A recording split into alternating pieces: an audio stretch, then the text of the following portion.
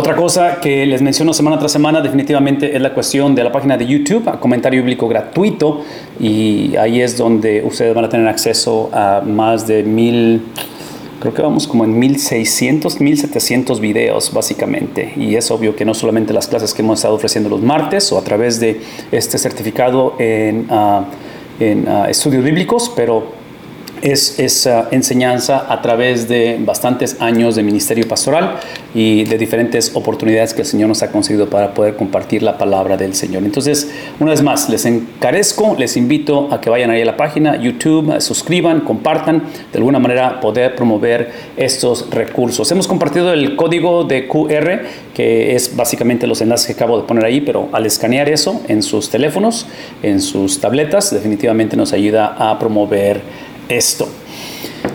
Si tienen un ejemplar de la palabra de Dios, capítulo número 4 de Eclesiastés es donde estamos en esta tarde, y si ustedes ven así rápidamente aquí lo que es el subtítulo, el título de la enseñanza ha sido ¿Dónde se encuentra la felicidad?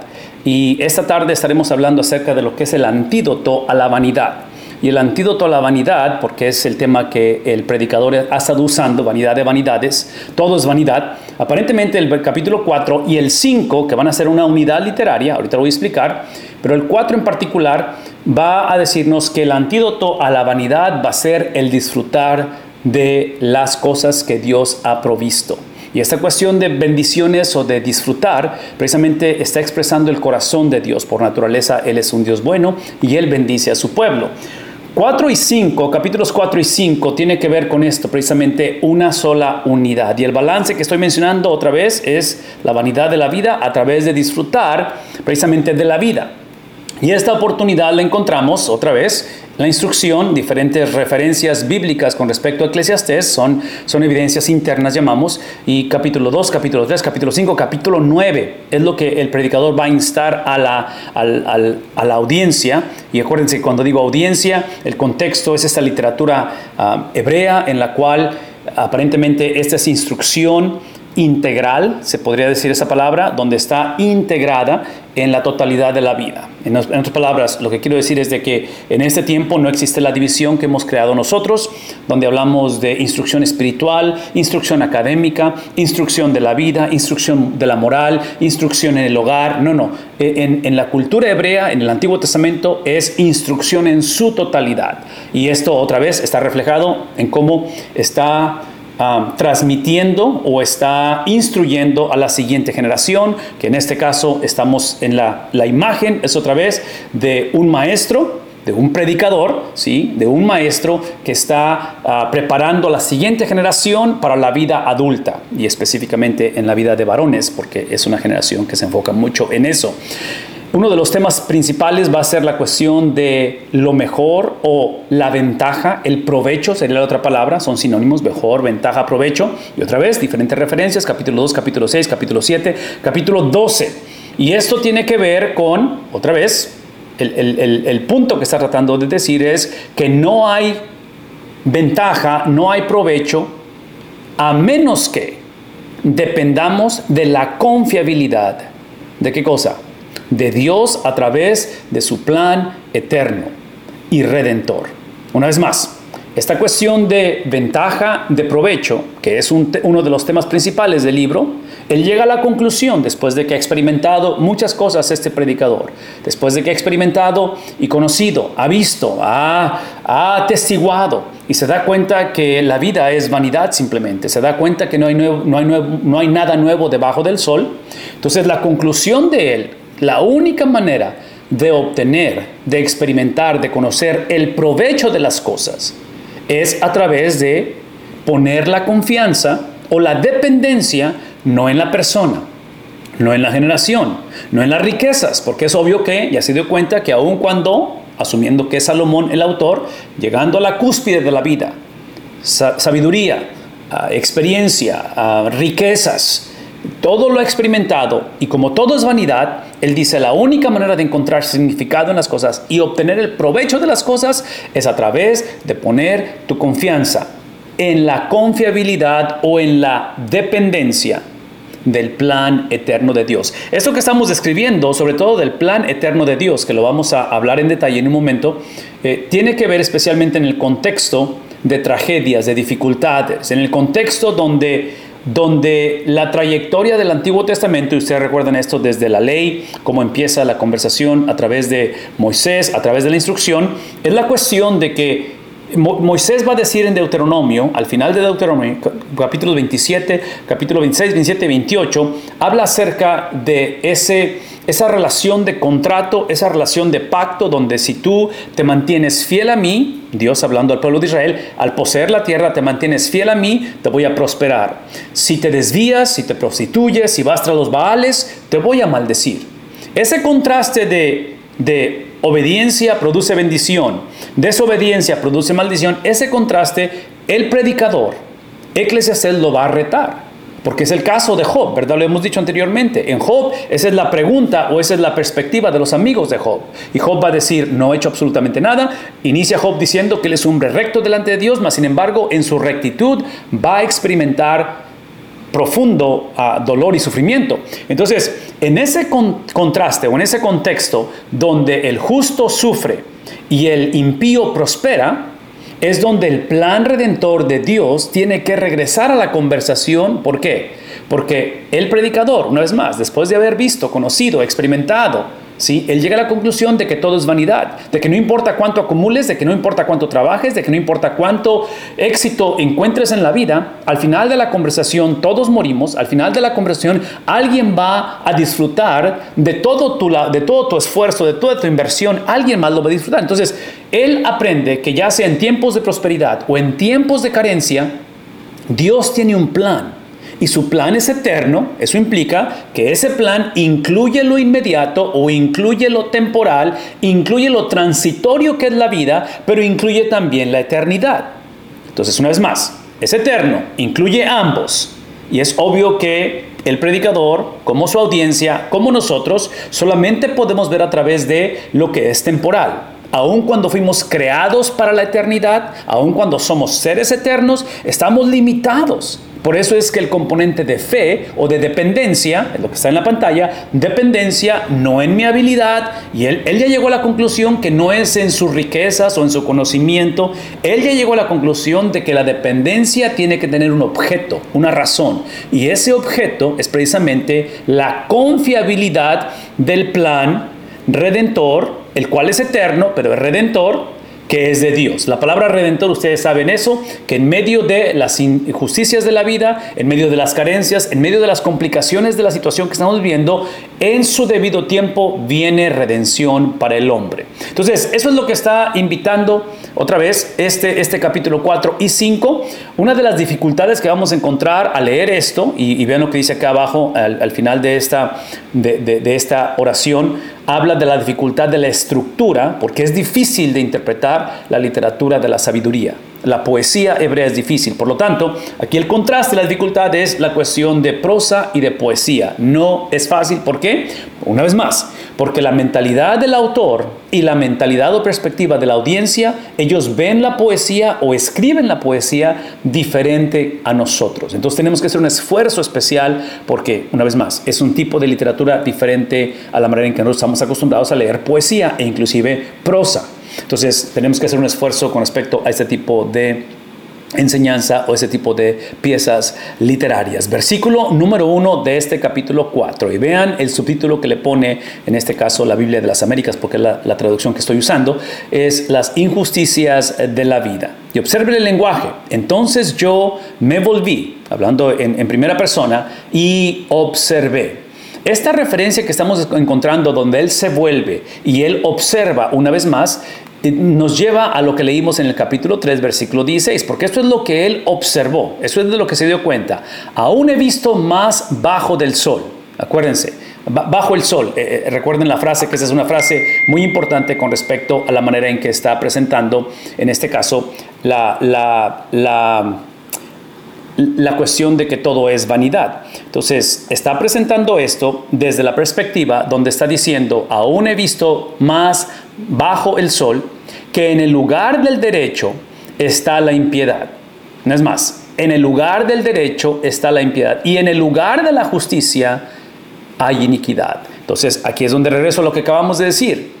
En este contraste, en esta tensión irresoluble, donde en lugar de ver realmente las cosas que deberíamos de ver, vemos lo opuesto. Y está este estira y afloja, es donde entra el plan redentor de Dios, el cual tiene que ser otra vez el filtro a través de lo que procesamos iniquidad e impiedad. Dios va a hacer lo que ha prometido y Él va a llevarlo a cabo. Entonces, es la invitación que está poniendo, en este caso, el predicador. Habla no solamente acerca de cómo se volvió y cómo observó, dice, he observado todas las opresiones. Esta es una de las evidencias internas aparentemente para argumentar que el autor posiblemente no fue Salomón. La mayoría o la tradición especifica que es Salomón. Hay posibilidades de que no lo sea porque observen lo que está diciendo. Él ha observado todas las opresiones. Y esta es la razón, si están tomando nota, es porque Salomón tenía la habilidad de poder remediar la opresión. Entonces, cuando piensan en eso, en la posibilidad de que él no sea el escritor, aquí están algunas de esas evidencias internas que encontramos en la palabra de Dios.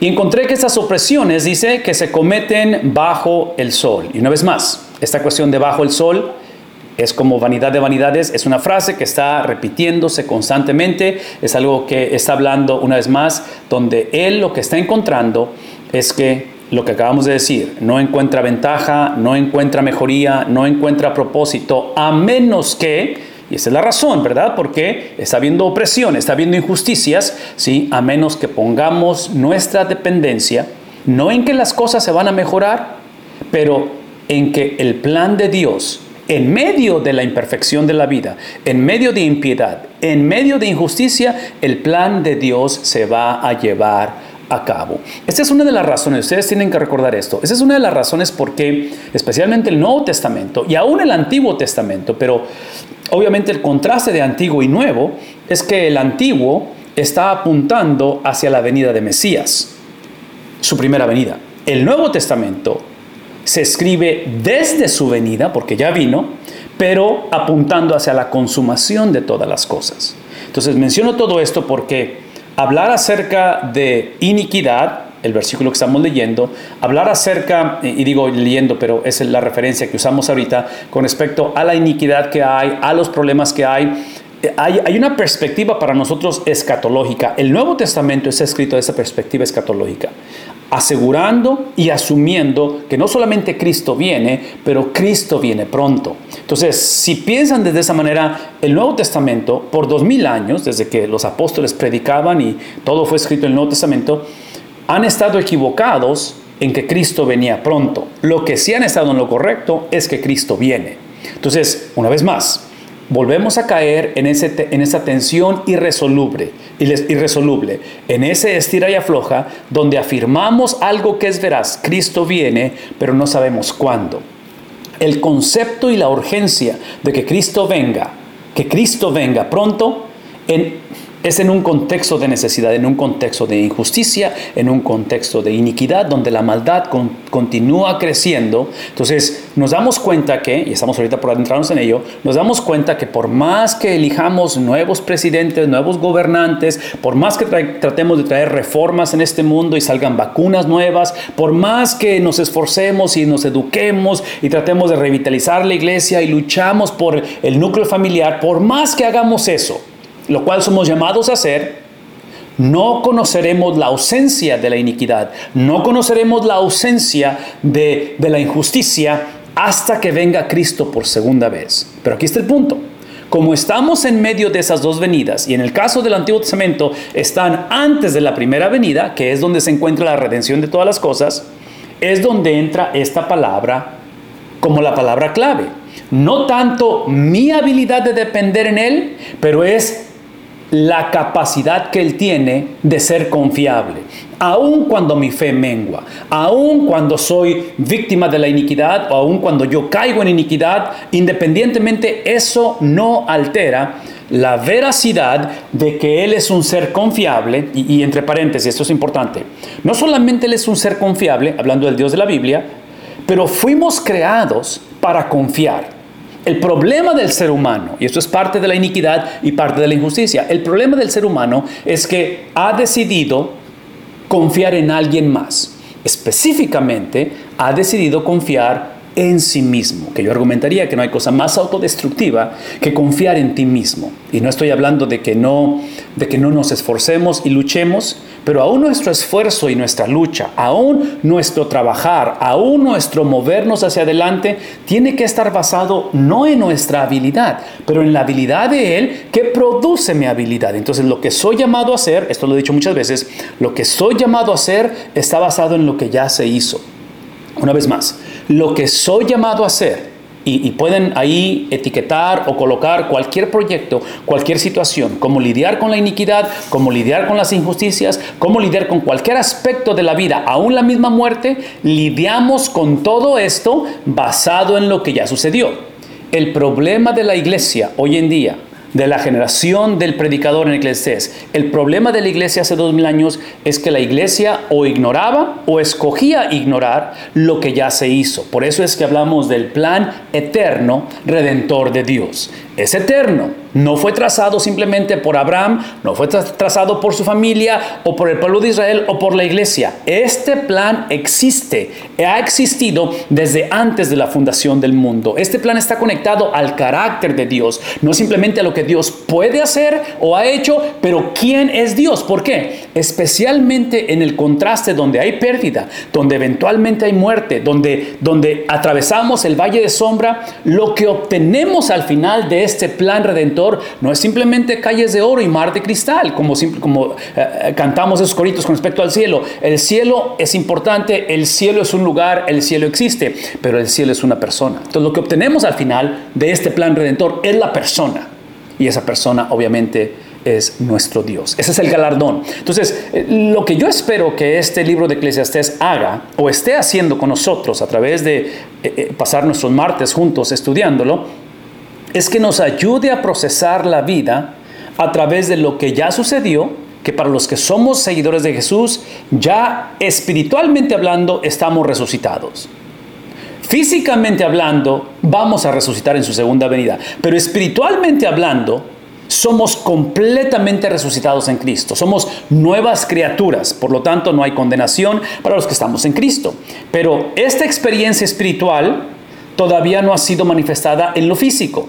El problema de la iglesia, el problema del pueblo de Dios a través de la historia, que es el problema tuyo y mío, es que batallamos en conectar lo que ha sucedido en nuestro espíritu con el resto de nuestro ser, o en este caso con nuestro contexto. Y todo esto otra vez nos lleva a regresar a la conversación de lo que es el plan redentor de Dios. Al final del versículo 1 habla y dice no solamente acerca de las opresiones que se cometen bajo el sol, y he aquí, vi las lágrimas de los oprimidos sin que tuvieran consolador. Aquí es donde se pone la cosa bastante difícil, porque desde una perspectiva paternal o maternal, desde una perspectiva pastoral, no hay cosa más difícil que ver, en el sentido como hijo, como hermano, como padre, cuando ves a un ser querido sufrir y te ves imposibilitado, te ves limitado o impotente en poder ayudarles. Es precisamente lo que está encontrando el predicador en este contexto, donde no solamente observa, he observado las opresiones, las injusticias, he observado todo lo que está sucediendo y me doy cuenta que todo es vanidad, me doy cuenta que no hay nada nuevo bajo el sol.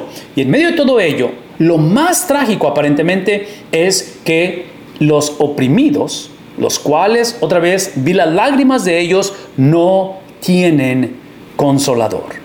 Entonces, esto es lo que quiero que piensen conmigo. Y esto que estoy por poner en la pantalla, lo voy a hablar un poquito más, a desarrollarlo más conforme avance el capítulo, pero este es el punto. Aparentemente la referencia que está haciendo con respecto a consolación o consolador a los oprimidos da una perspectiva de gobierno. Otra vez, porque acuérdense, y aquí es otro recordatorio importante en la cuestión de la interpretación de Eclesiastés. Eclesiastés es la cosmovisión, la manera que él está viendo la vida, la manera en que él conecta la realidad desde una perspectiva teológica, la manera en que él conecta a Dios, el mundo y lo que está pasando. No lo está conectando desde la perspectiva mosaica, la ley, lo está conectando a través de las experiencias de la vida. Él está viendo la vida Y lo que ha aprendido de la vida lo está transmitiendo en educación. Eso es la sabiduría, la literatura de la sabiduría. Esa es la manera en que Salmos, Proverbios, Eclesiastés, Cantares se presentan. Entonces, menciono todo esto porque él está observando el gobierno.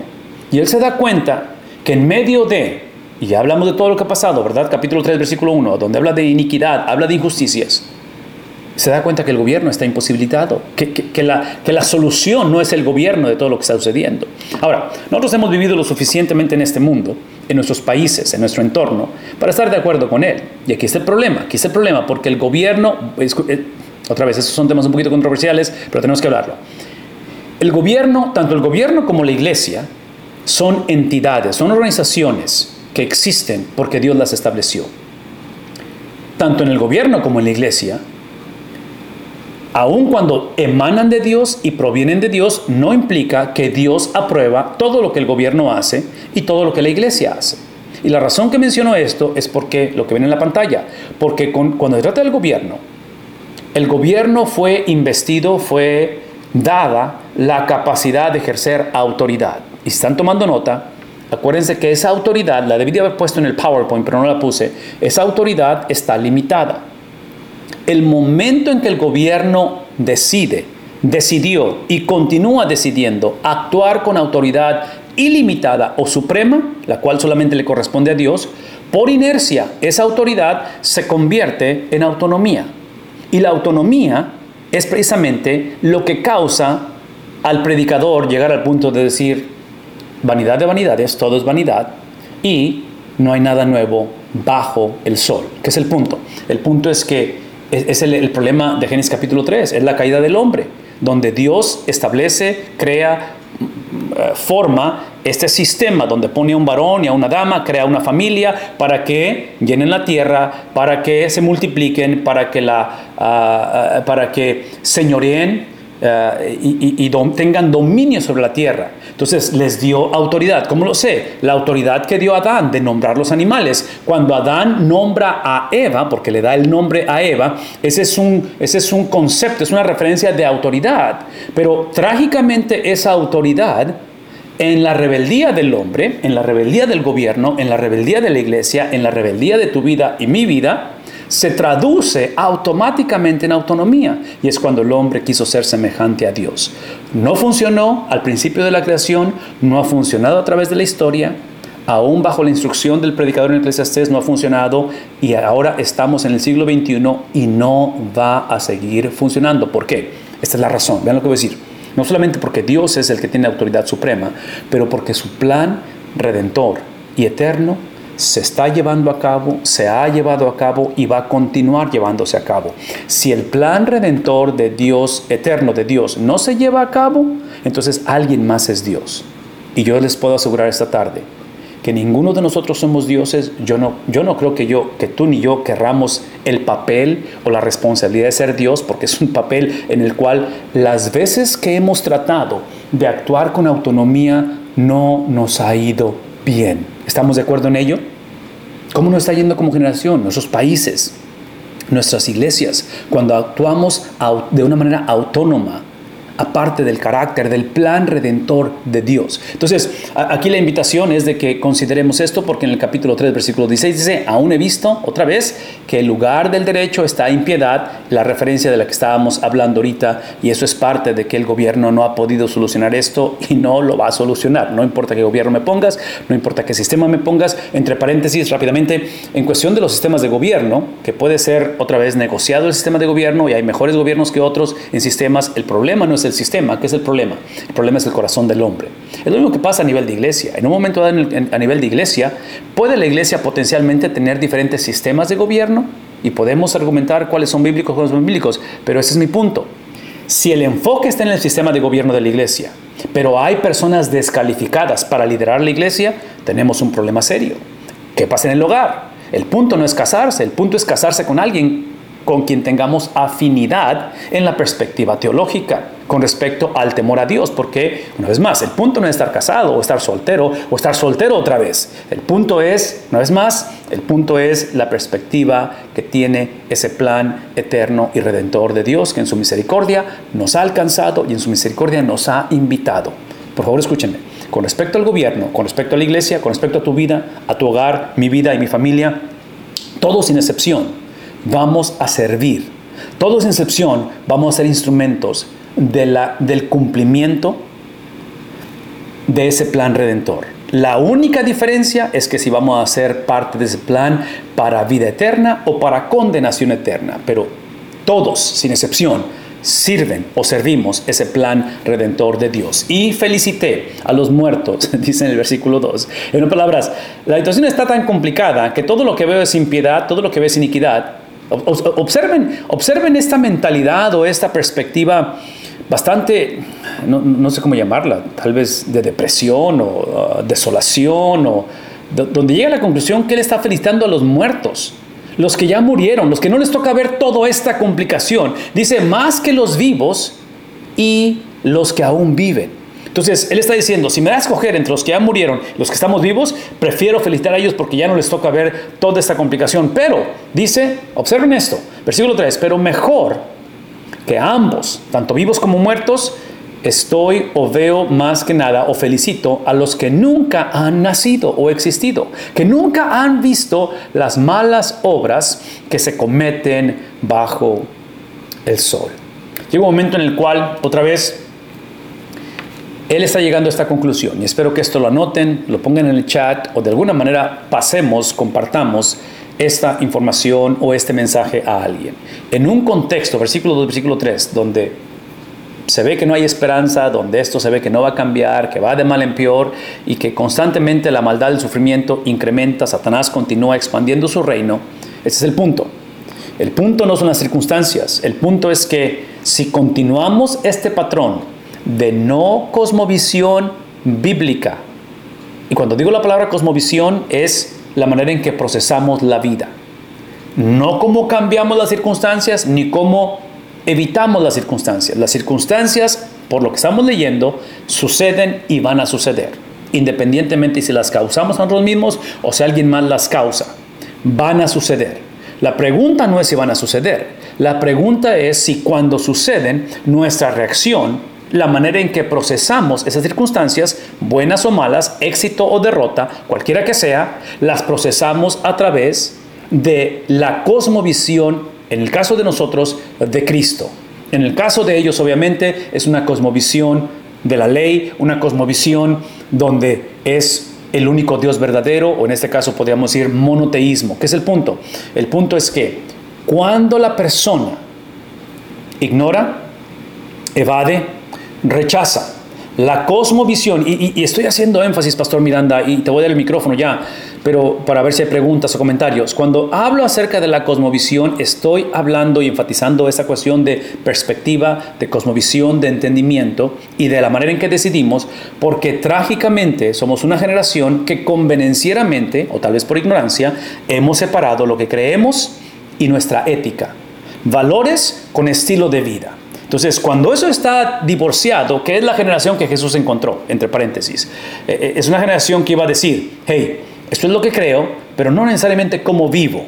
Entonces, mientras yo sea sincero, mientras yo busque a Dios, mientras yo sea cristiano, no eres tú nadie para juzgarme. Entonces, como eso es nuestro común denominador, y esa es la parte que típicamente, entre paréntesis, esto que estoy diciendo de esa separación y divorcio, típicamente sale a la luz precisamente cuando encontramos o cuando somos encarados con la vanidad de la vida, cuando somos encarados con que no hay nuevo nada bajo el sol, y cuando nos damos cuenta que el mundo está gobernado por iniquidad y que está gobernado por injusticia. Es cuando vemos la imposibilidad y somos afectados por la realidad de las cosas y decimos, hey, ¿por qué a mí? ¿Cómo es posible? Entonces, menciono todo esto porque otra vez, aquí está el punto, este es mi punto. Mi punto es que cuando la cosmovisión bíblica está ausente, es ignorada, es rechazada, como la vida va a suceder y nadie está inmune de la realidad de este mundo, gobernado por Génesis capítulo 3, lo que va a suceder, y esto yo voy a argumentar que es una de las cosas más trágicas para el seguidor de Jesús, para todo el mundo,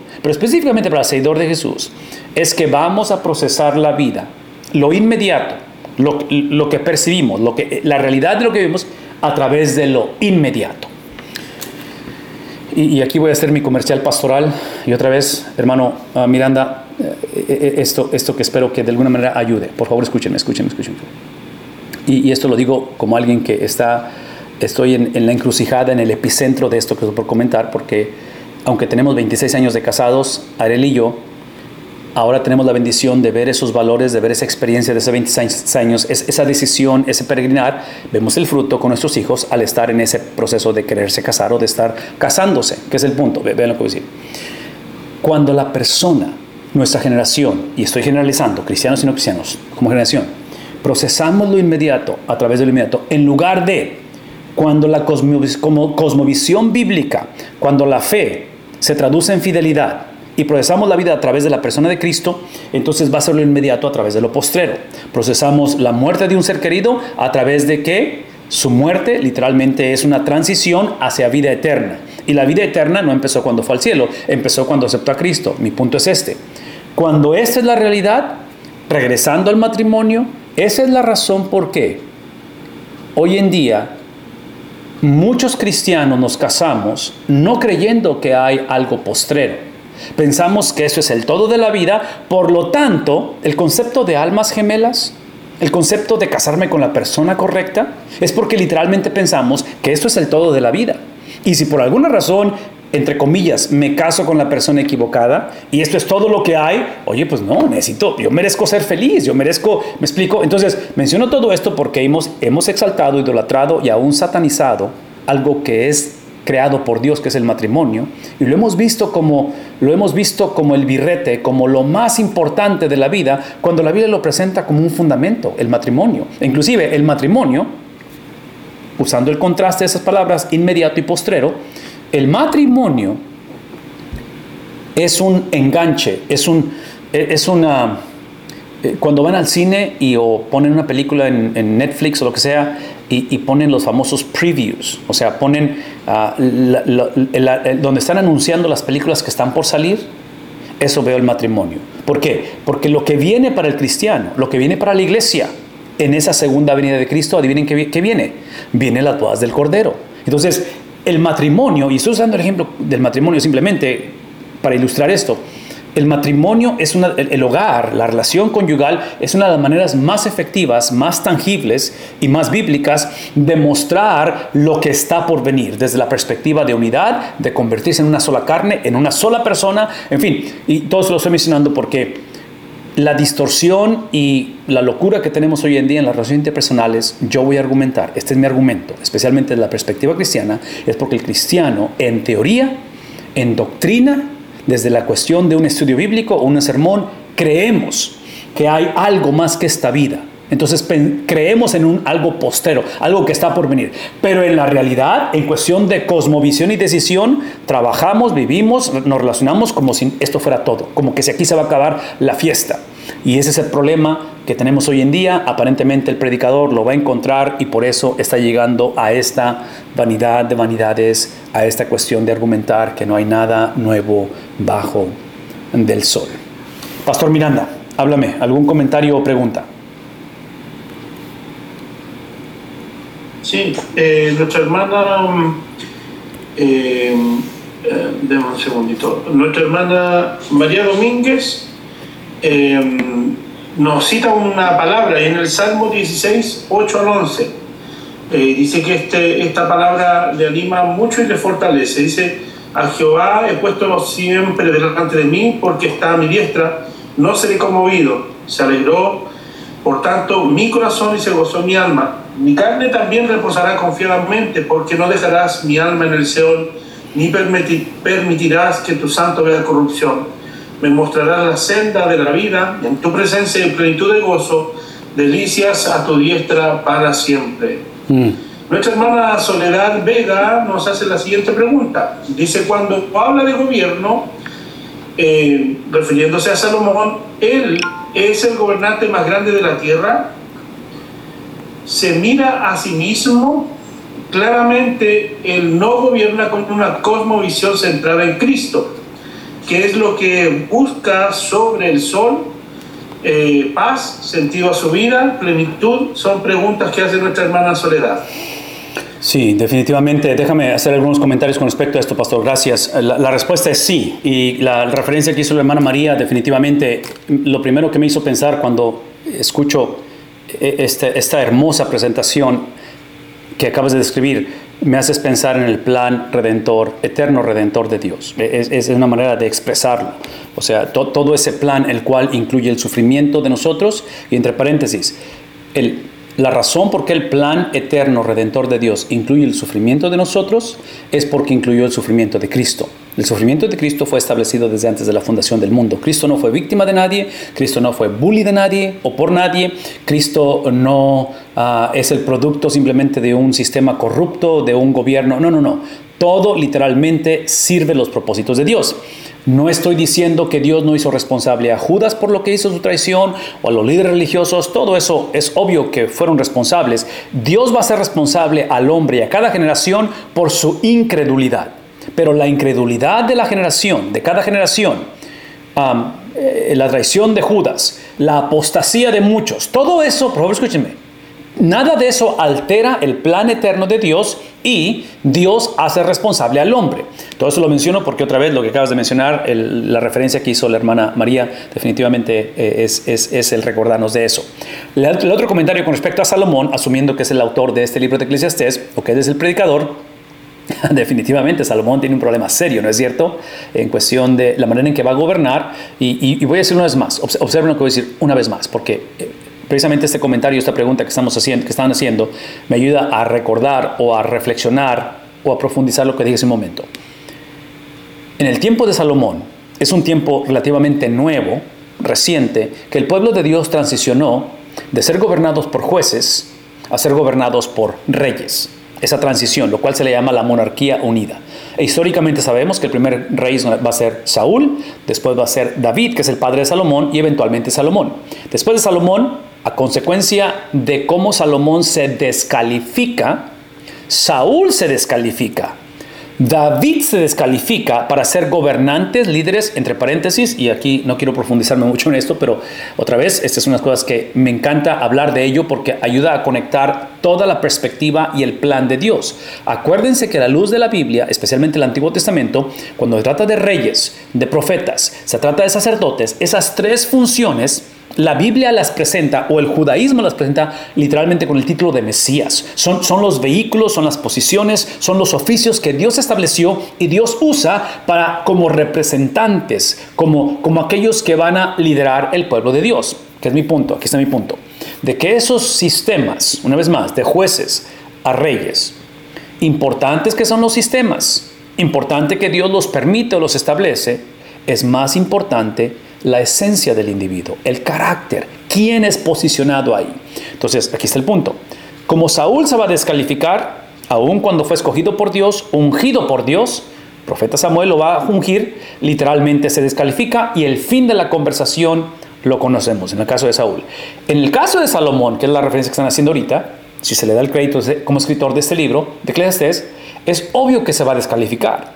Y se va a descalificar porque va a irse tras los Baales, va a prostituirse espiritualmente en cuestión de su matrimonio, en cuestión de sus relaciones interpersonales, va a exaltar, va a idolatrar y a satanizar precisamente su relación conyugal. Y el resto lo conocemos en cómo termina la historia con él. Aquí está el punto. Yo argumentaría que la diferencia en David, el cual también se descalificó, es el Salmo 51. Es la manera en que él va a encontrar, si van en la carretera, va a encontrar un retorno, va a buscar la manera. Aparentemente en el caso de Saúl no hay retorno, o sea, se descalifica y continúa descalificándose. Entonces, menciono esto porque la diferencia entre Saúl y David, yo argumentaría que va a ser ese retorno, ese Salmo 51 donde va a confesar su pecado. La pregunta es esta, varias preguntas, pero la primera que tengo es esta. ¿Por qué David tiene un Salmo 51 en su vida y Saúl no lo tiene? ¿Acaso David era mejor que Saúl? ¿O Saúl era peor que David? Cuando los dos hicieron cosas, otra vez, que se descalificaron y cosas que fueron aberrantes ante el carácter de Dios. Yo voy a argumentar que aquí es donde entra la cuestión de la soberanía de Dios, entra la cuestión sin quitarle la decisión que tomaron cada uno de ellos, pero entra el plan redentor de Dios. Y menciono todo esto porque históricamente se cree que Salomón va a regresar a Dios también. Eso es lo que se cree históricamente. ¿Qué es el punto? El punto es de que en medio de liderazgo no calificado, recalificado, restaurado, en el caso de David, hay consecuencias. El plan de Dios se lleva a cabo no por la fidelidad de ellos, pero aún en medio de su infidelidad se lleva a cabo. Entonces yo no sé si esto nos ayuda otra vez a regresar, Pastor Miranda, a la cuestión de que cuando pensamos una vez más en la dirección de la iglesia, gobierno de la iglesia, cuando pensamos en la dirección y gobierno de nuestros países, cuando pensamos en una manera un poquito más personal en la estructura de un hogar, ¿con quién me caso? ¿Con quién se casa mi hija o mi nieto? Otra vez, importante que es el matrimonio. La mayoría de nosotros fuimos creados y fuimos formados para casarnos o nos vamos a casar. Somos una generación que hemos idolatrado potencialmente la iglesia, los gobiernos o el matrimonio, que hemos negociado las cualidades de quién va a ser mi cónyuge, las cualidades de quiénes son mis hijos, en el sentido de que, otra vez, idolatramos esa relación paternal o maternal a expensas de no formar en ellos esas cualidades que determinan el carácter del individuo. A nivel de nación, ni se diga. Estamos en problemas serios. ¿Por qué? Porque en un momento dado, aunque hay sistemas que son obviamente que van en contra de la naturaleza humana, y ustedes saben de qué estoy hablando, que países que están emproblemados, yo argumentaría que la mayoría de nosotros el problema no es tanto el sistema, es el carácter del individuo. ¿Quién? Y una vez más, a nivel de iglesia, exactamente lo mismo. La iglesia necesita tener liderazgo, es instituido por Dios, creado por Dios, sistemas para movilizarse, para llevar a cabo la gran comisión, para llevar a cabo la evangelización del mundo, el discipulado, todo eso es necesario, pero eso depende mucho de esta relación de pacto en el Dios que determina estos principios de discipulado, de evangelización, pero a la misma vez lo hace a través de individuos calificados. Entonces, cuando la iglesia negocia las cualidades de su liderazgo, adivinen qué va a suceder. Va a traer consecuencias serias. Entonces, Salomón definitivamente es uno de esos ejemplos y es un ejemplo trágico, es un ejemplo que las consecuencias, ustedes la recuerdan, monarquía unida es Saúl, David y Salomón. Después de Salomón viene el reino, la división del reino y literalmente, ahí empieza un declive que va a llevarles a ambos reinos, porque se dividen, reino del norte, reino del sur, a ambos a exilios, de los cuales como nación nunca vuelven a hacer lo mismo o la misma nación. Nunca. Por favor, escúchenme. Y en medio de todo eso, disfuncionalidad, sufrimiento, exilio, adivinen qué, el plan de Dios se cumple. Esa es la gracia de Dios. Esa es la razón por la cual esta noche descansamos en el plan eterno redentor de Dios. La pregunta es si conocemos ese plan. La pregunta es si somos parte de ese plan. Y eso implica si tenemos una relación con Cristo o no. Pastor, ¿otra pregunta, comentario antes de moverme a lo que sigue? Sí, claro. El hermano Soto dice, y para la iglesia, ahora somos embajadores y no reyes o jueces como en el Antiguo Testamento. Exacto. Ese es el comentario que dejó nuestro hermano Soto. A ver, otra vez. ¿Ahora somos o no somos? No entendí esa parte. Sí, ahora como iglesia somos embajadores y no reyes o jueces como en el Antiguo Testamento. Seguramente hace referencia al comentario del gobierno y todo lo demás. Exacto, y definitivamente, porque acuérdense que esta cuestión de reyes, esta cuestión de sacerdotes y esta cuestión no de jueces, de reyes, sacerdotes y profetas, es lo que vimos en el libro de Hebreos, son cumplidas en Cristo.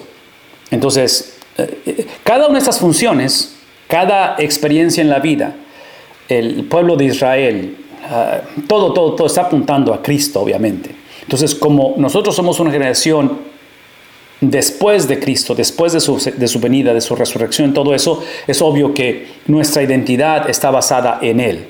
Entonces, por eso es que Él es nuestro sumo sacerdote, Él es el Rey de Reyes, Él es literalmente el cumplimiento de todo ello. Por eso es que encontramos nuestra plenitud en Él. Encontramos la suficiencia de todas las cosas en Él. Y esa es parte de esto. Ok, si hay otro comentario o pregunta, ahorita lo regresamos a él, pastor, si me puedes ahí ayudar para mantenerlo. Y déjame avanzar al versículo 4. Dice el versículo 4, y he visto que todo trabajo y toda obra, observen el todo, tanto obra como trabajo hábil, que se hace, obra y trabajo, es el resultado de ¿qué cosa? No es más. Aquí es donde empieza el problema, porque no solamente es un problema, en este caso, de la esencia del hombre, en cuestión de iniquidad, en cuestión de injusticia, en cuestión de depravación, pero observen que eso produce, a ver, ¿cómo explico esto?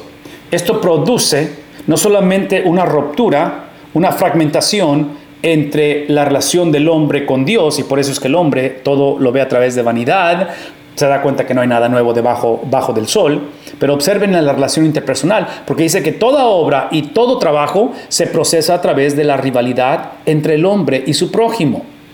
De tal manera que, y aquí quiero hacer un paréntesis, Pastor Miranda, y me encantaría, si alguien desea conocer un poquito de la teología del pecado, la depravación del hombre, la condición del hombre, y digo si alguien desea, pero yo espero que todos la sepamos o la conozcamos, porque si ignoramos la condición del hombre, la condición del hombre, la esencia, quién el hombre es, está basado no en lo que hace, está basado en la persona de Dios. Dios define todas las cosas. Dios define quién es el hombre. Entonces, basado en la santidad de Dios, el hombre aparecemos exactamente como enemigos de Dios. Y es obvio que es el producto del pecado. Todo esto lo menciono, porque si no empezamos con la perspectiva divina de quién es Dios, vamos a continuar pensando que la solución a este problema de vanidad de vanidades, la solución al gobierno, la solución al divorcio, la solución a todo lo que vemos es simplemente mejorar, es simplemente mejores programas,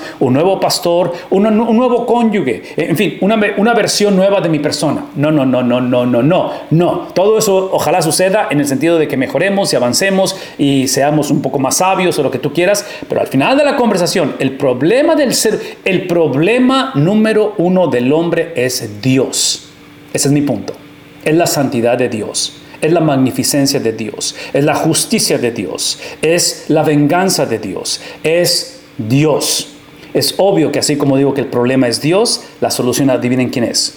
La solución no es el hombre conectando con Dios o reconciliándose con Dios. No. La solución es Dios mismo, porque es el Padre el cual con el Hijo, a través del Espíritu, van a solucionar el problema del hombre.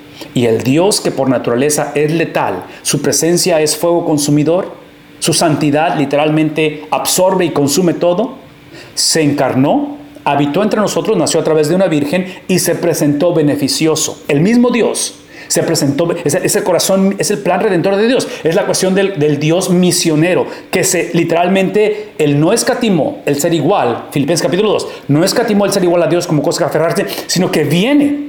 No solamente se presenta beneficioso a nosotros, pero a la misma vez, dentro de ese beneficio, Él literalmente se limita a sí mismo. El infinito se hizo finito. El que es santo y perfecto, literalmente se posicionó y tomó nuestro lugar y absorbió nuestro pecado, literalmente se convirtió en el objeto de nuestra maldad, y eventualmente ese viernes va a morir, porque la consecuencia o la paga del pecado es muerte. Entonces menciono todo esto por lo siguiente, porque esta condición del hombre, observen esto, ¿sí? Implica, porque observen lo que está pasando, observen que no hay programa de gobierno que lidie con la rivalidad. No hay manera de que el hombre pueda tener una relación saludable consigo mismo, con su prójimo y mucho menos con Dios, a menos que reconozcamos esto. El problema es que todos nacemos no corriendo hacia Dios, pero corremos, ¿qué cosa? Corriendo de Dios. Ese es el concepto del temor de Dios. Toda persona teme a Dios. La diferencia del cristiano es que nuestro temor nos lleva a Dios. La persona sin Cristo teme de Dios y huye de Dios. Por eso es que somos amadores o amantes de nosotros mismos, somos amantes del pecado, en fin, todo esto lo menciono porque todos nacemos siendo fugitivos de Dios. Por eso el concepto de simpatizantes del Evangelio, yo voy a argumentar que es el simpatizante del Evangelio, si esto es verdad, es aquella persona que conoce a Cristo, ha perdido su primer amor, ha caído en esta condición que ha caído el predicador, la historia de Saúl, la historia de Salomón, me explico, aún de David, pero en medio de todo ello, la obra redentora de Dios le permite estoy pensando en Jonás, porque la imagen de Jonás cuando es llamado a Nínive es que él corre no hacia, pero de Dios. Entonces, esta cuestión de la que estamos hablando, Eclesiastés la va a hablar en diferentes porciones, capítulo 1, capítulo 2, capítulo 4, aún el capítulo 6. Habla acerca de cómo somos fugitivos de Dios. Entonces, aquí está el punto. Esta es la razón, y esta es la perspectiva bíblica o doctrinal con respecto al pecado, de que en la naturaleza humana, ¿sí?, la vemos a través desde un liderazgo legal, no tanto conducta del hombre, pero esencia del hombre. Y en esencia del hombre es que nuestro problema es que tenemos una posición legal. No es tanto genético en la cuestión de que la sangre de Adán transmitida a través como padre de todos, es más que nada la cuestión de legalidad, porque lo que hizo Adán es que legalmente se reveló ante la santidad, ante la magnificencia, ante el carácter de Dios. Entonces, legalmente, sí, eso nos lleva al ser hijos de Adán, es que todos nacemos en Adán. Lo que hace el predicador, la enseñanza de Eclesiastés, es que transicionemos de vivir esta vida de vanidad, de vivir esta vida basada en Adán, que no escogimos, que nacemos ahí, pero que hemos escogido también porque tenemos, el nacer en Adán no implica que perdemos nuestra habilidad de decidir. Porque como nacimos a la imagen y semejanza de Dios, nacimos con la capacidad de decidir, libre albedrío. Pero ese libre albedrío ha sido afectado por nuestra posición legal en Adán. Entonces, ahora para nosotros posicionarnos o ahora estar en Cristo, tenemos que lidiar no con la conducta de nosotros, pero con la conducta de Cristo. Sí, la conducta de Cristo, su perfección, su obediencia, su sumisión al Padre a través de la palabra de Dios, el cumplimiento de ella, eventualmente sacrificio, muerte y resurrección, es la única manera que podemos transicionar de nuestra posición en Adán a estar posicionados en Cristo. Y enfatizo esta palabra legal o legalidad porque lo que no podemos seguir haciendo es enfatizar, pensar, creer, vivir, actuar, sobre todo en tiempo de vanidad de vanidades, cuando no hay nada nuevo debajo del sol, ¿ven lo que voy a decir? En tratar de cambiar la conducta.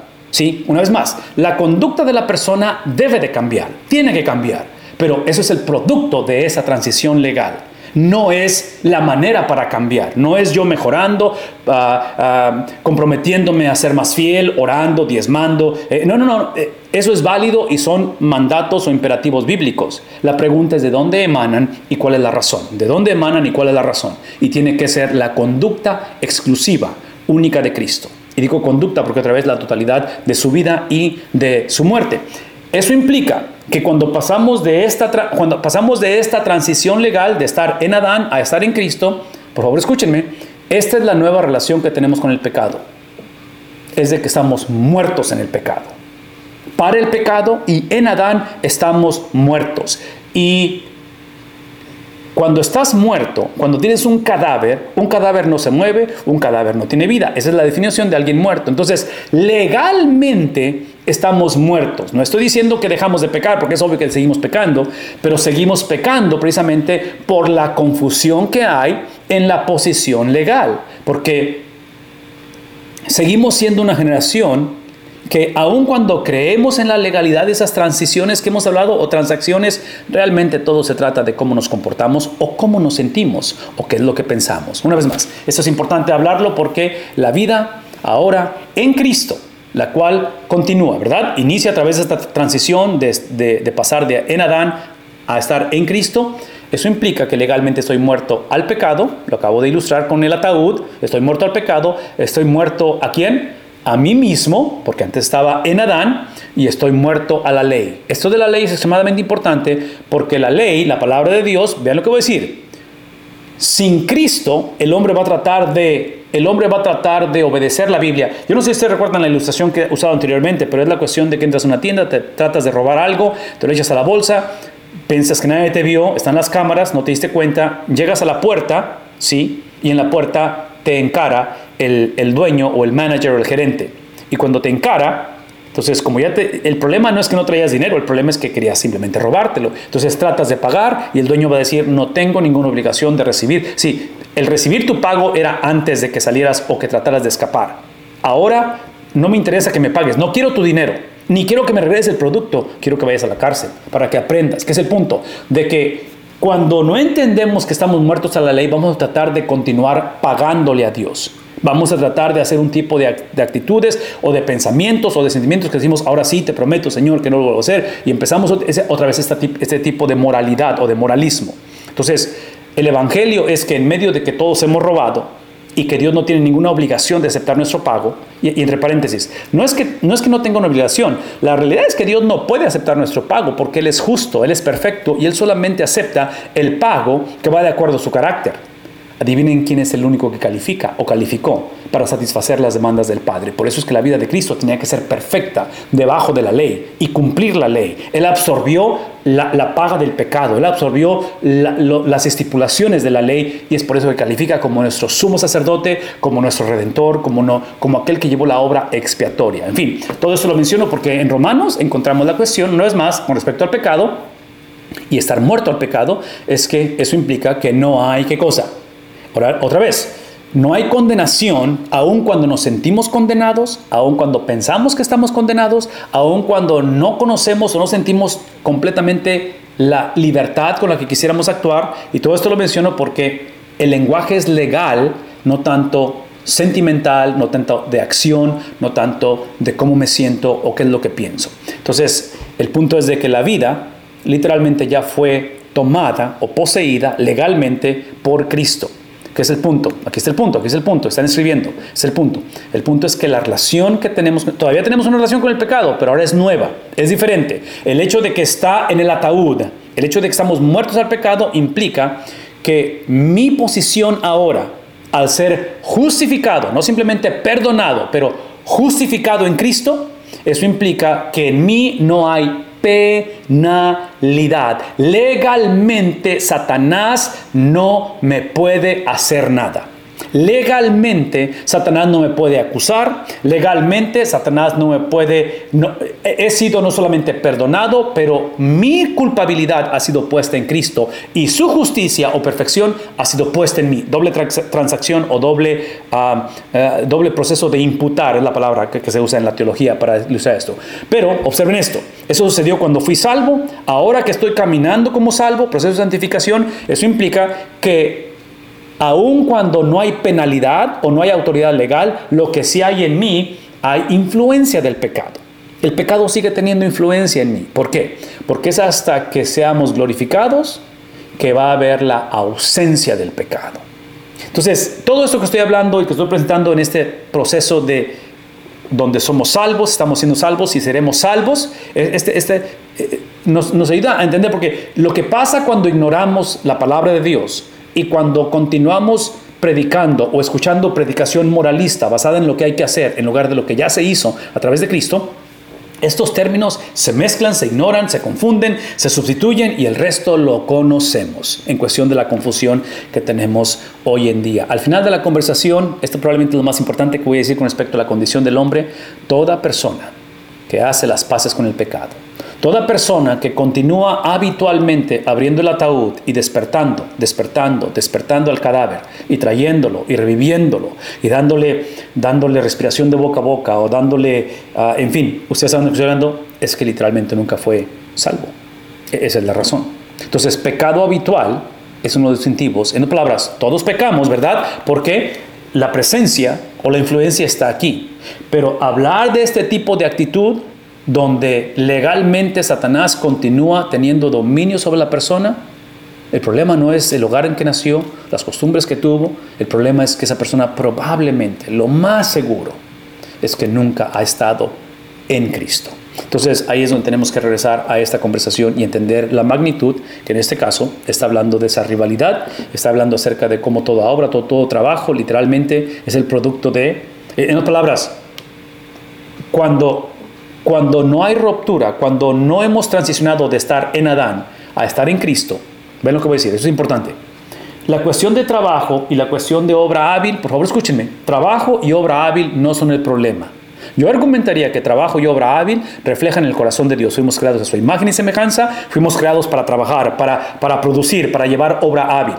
El problema es que este mandato, esta institución divina, como puede ser el gobierno, como puede ser la iglesia, como puede ser el matrimonio, como puede ser cualquier otra cosa, ¿ven lo que voy a decir? Cuando eso es invertido y lo ponemos como prioridad, en lugar de ver al Dios que nos diseñó para obrar, que nos diseñó para trabajar, es cuando nos metemos en este problema. Es cuando encontramos, ¿ven lo que voy a decir? Es cuando obramos, trabajamos, llegamos a ser útiles y como eso se ha convertido en mi identidad, concluyo que todo es vanidad. Que entre más tengo y más acumulo, más insatisfecho estoy. Entre más lucho y me esfuerzo, entre más sacrifico, más mi familia, mis hijos o el mundo toma ventaja de mí y veo más injusticias en esto. Entonces, el punto aquí es que el problema no es tanto el trabajo, porque va a hablar acerca del opuesto, que sería la pereza, la ociosidad, que Dios lo va a condenar. El problema es la falta de la perspectiva bíblica que me dice, en lo que decir, esta perspectiva bíblica que me dice que todo trabajo, que toda obra útil es para desplegar no mis habilidades, es para desplegar sí, la ventaja que tengo sobre los demás, es para desplegar el plan eterno y redentor de Dios. Todo lo que hago, todo lo que soy, es para desplegar la gloria de Dios. No porque califico, no porque soy muy hábil o porque trabajo duro. Aún en medio de mis imperfecciones, Él es glorificado. De tal manera que termina diciendo esto. Toda esa rivalidad entre hombre y su prójimo también, otra vez, ven la frase, también es vanidad. Aún la rivalidad que tienen entre ustedes, aún los pleitos que están aventando, aún la manera en que literalmente se critican y luchan por descalificar a otro para tú entrar y ganarte el próximo trabajo, que tu iglesia crezca más, todo es vanidad y literalmente corremos tras el viento. ¿Por qué? Una vez más, esta es la razón, porque lo que estamos haciendo, estamos procesando el trabajo, estamos procesando la obra útil, estamos procesando el ministerio, la crianza de los hijos, la vejez, la juventud, la sexualidad, todo lo estamos procesando a través de lo inmediato. No hay postrero, no hay perspectiva de lo que está por venir. Por favor, escúchenme. Esto que está por venir ya está presente, pero no ha sido consumado. Entonces, otra vez, esa estira y afloja, esa tensión irresoluble, donde ahí están las referencias bíblicas con respecto a ello. Déjeme hacer un comentario más y Pastor Miranda, te doy el micrófono para que me ayudes con preguntas o comentarios con todo lo que acabo de decir. Este término, si han estado conmigo en los estudios, ese término de inmediato y postrero, lo he estado usando y típicamente lo uso a través de la enseñanza de lo que es cómo procesar o cómo navegar la maldad y el sufrimiento a través de una perspectiva bíblica. Romanos capítulo 8, versículo 28, versículo 29, ¿verdad? Pero esa es la parte que a mí me gustaría que de alguna manera, otra vez, Pastor Miranda, pausáramos y pensáramos, porque ha sido un buen periodo de estar invirtiendo en la enseñanza del cristiano, entender lo que es el pecado, su teología, mi relación que tengo con Él, quién soy en Cristo y todo eso es importante. Pero, ¿qué si les invitara esta noche, para concluir esta sección, para movernos a lo que sigue, donde pensáramos en aquellos que trágicamente todavía están bajo la penalidad, la legalidad del pecado, todavía están en Adán, que es obvio que es mucha de nuestra generación? ¿Qué acerca de aquellos que aun cuando tratan de ser mejores y se dan cuenta que vanidad de vanidades, todo es vanidad, no pueden hacer absolutamente nada por sí mismos? Que por más que trabajan, se esfuerzan, luchan, dedican, tratan de cambiar, al final llegan a ese mismo ciclo que está hablando el predicador, donde no hay nada nuevo bajo el sol. ¿Qué acerca de aquellos que quieren creer y dicen, Señor, creo, ayuda a mi incredulidad?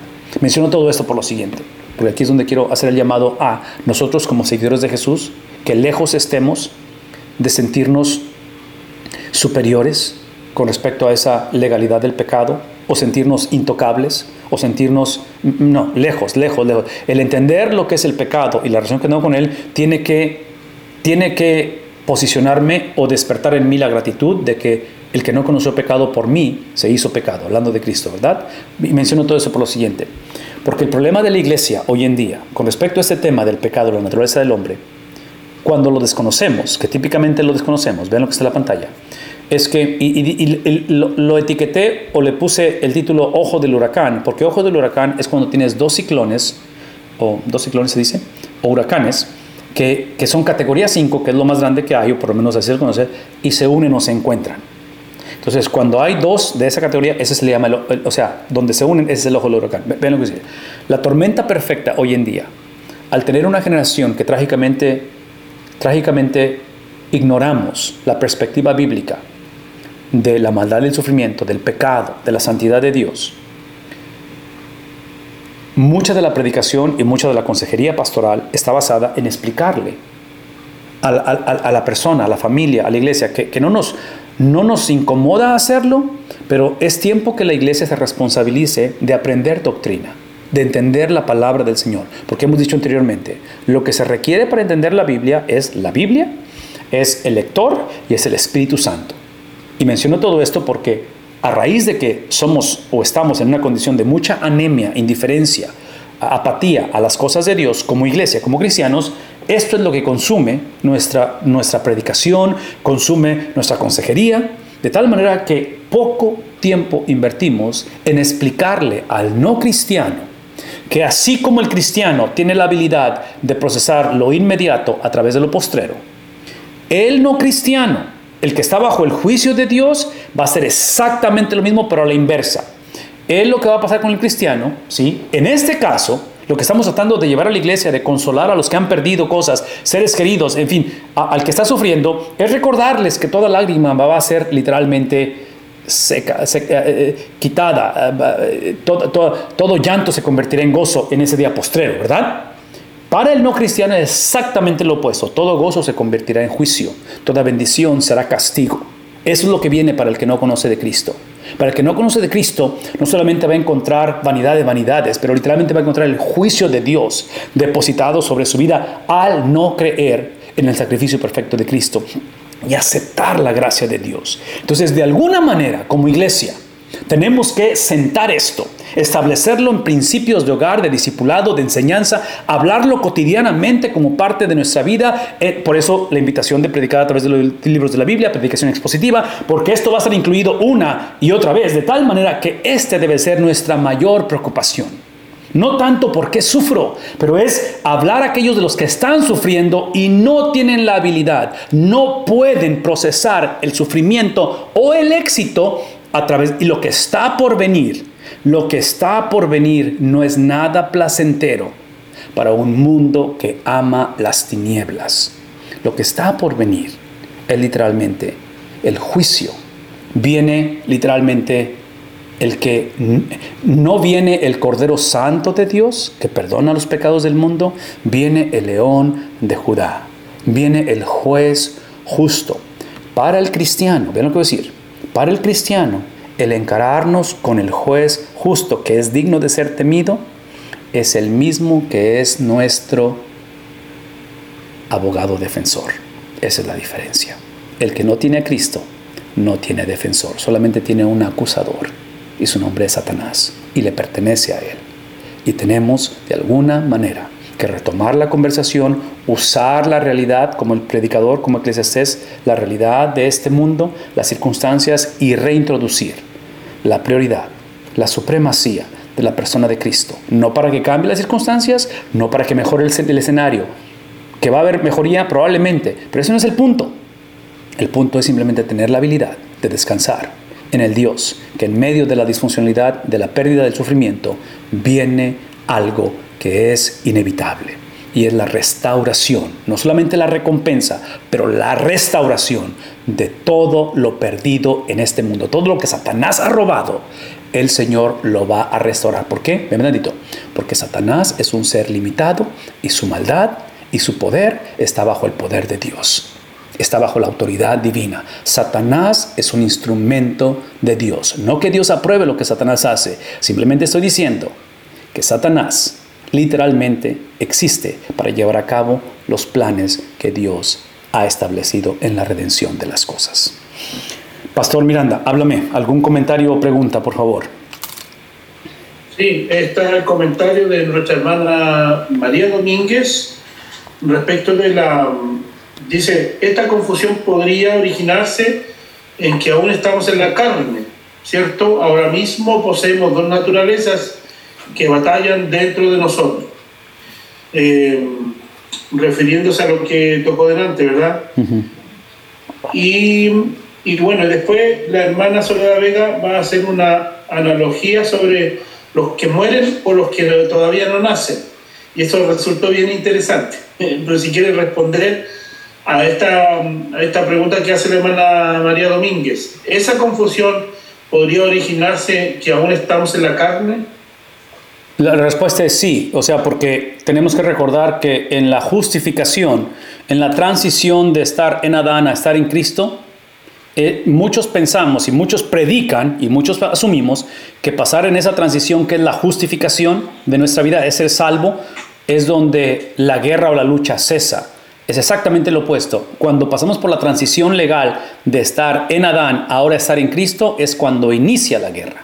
Entonces es cuando inicia esa lucha donde dices tú, ok, entre más me consagro, entre más busco, entre más dependo en el Señor, más ansiedad tengo, más depresión hay, más carencias vienen, o a lo mejor he sido bendecido y de repente alguien me mueve el tapete, como luego decimos. Entonces, sí, es esa lucha que no va a cesar hasta que Cristo venga por segunda vez. La otra cosa es esto, y eso es parte de la cuestión de lo que está haciendo el comentario de la hermana María, es la diferencia en medio de mi confusión, la diferencia en medio de esta lucha interna y externa que todos estamos experimentando, que es parte de nuestro caminar con Cristo. Una vez más, exclusivamente a través de su llenura, que es su Espíritu Santo, llenura, sujeción a Él, plenitud, santificación, ¿verdad? Llenura de su Espíritu, que es el Espíritu de Cristo, llenura a través de su palabra, en un contexto de comunidad que es la Iglesia de Cristo, es que podemos navegar aguas turbulentas, tiempos de sequía, tiempos de luto, tiempos de abundancia. Navegamos todo eso no hacia la victoria, pero desde la victoria. Y menciono esto porque importante que es que estas doctrinas y principios los aprendamos.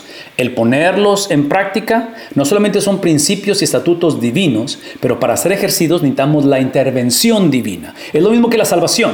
La salvación es un principio divino, estipulado, creado, formado por el Dios de la Biblia a través de ese Dios trino, ¿verdad? Padre, Hijo y Espíritu Santo.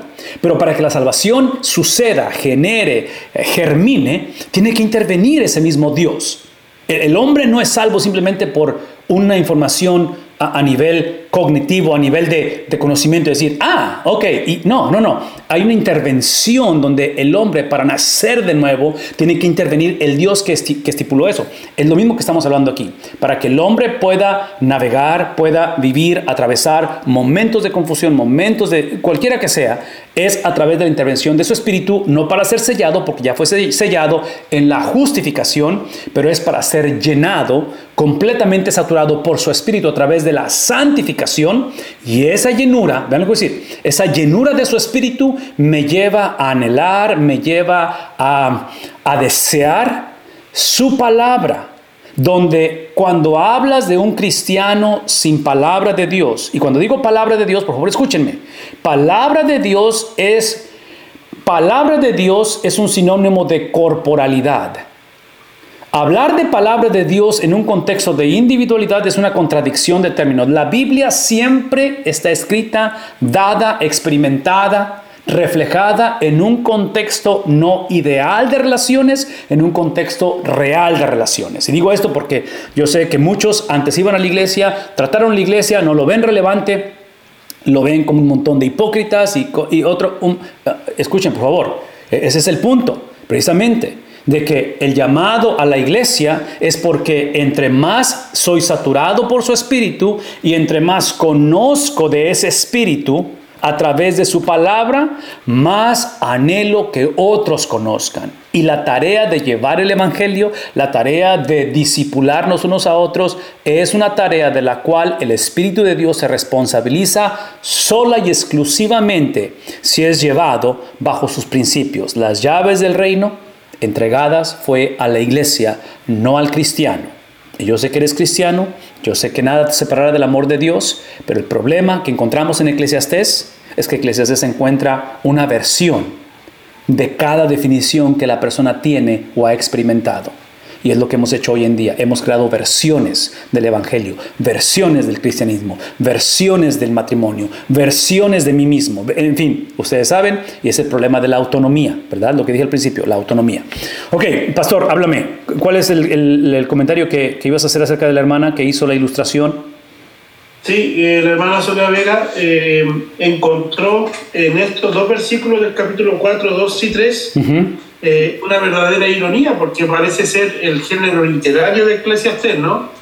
La ironía en su mayor expresión, porque dice que él dice que alabó, el escritor dice que alabó a los que estaban, a los finados. Aquí la Reina Valera dice yo alabé a los finados y a los que aún no están a los que aún no han nacido, refiriéndose justamente a la dificultad de la vida, porque si vamos al Salmo 90, el Salmo 90 también dice que hemos sido consumidos por la ira de Dios, ¿cierto? Y que encima llevamos el castigo de nuestra propia iniquidad, de nuestras maldades, de nuestra realidad pecaminosa.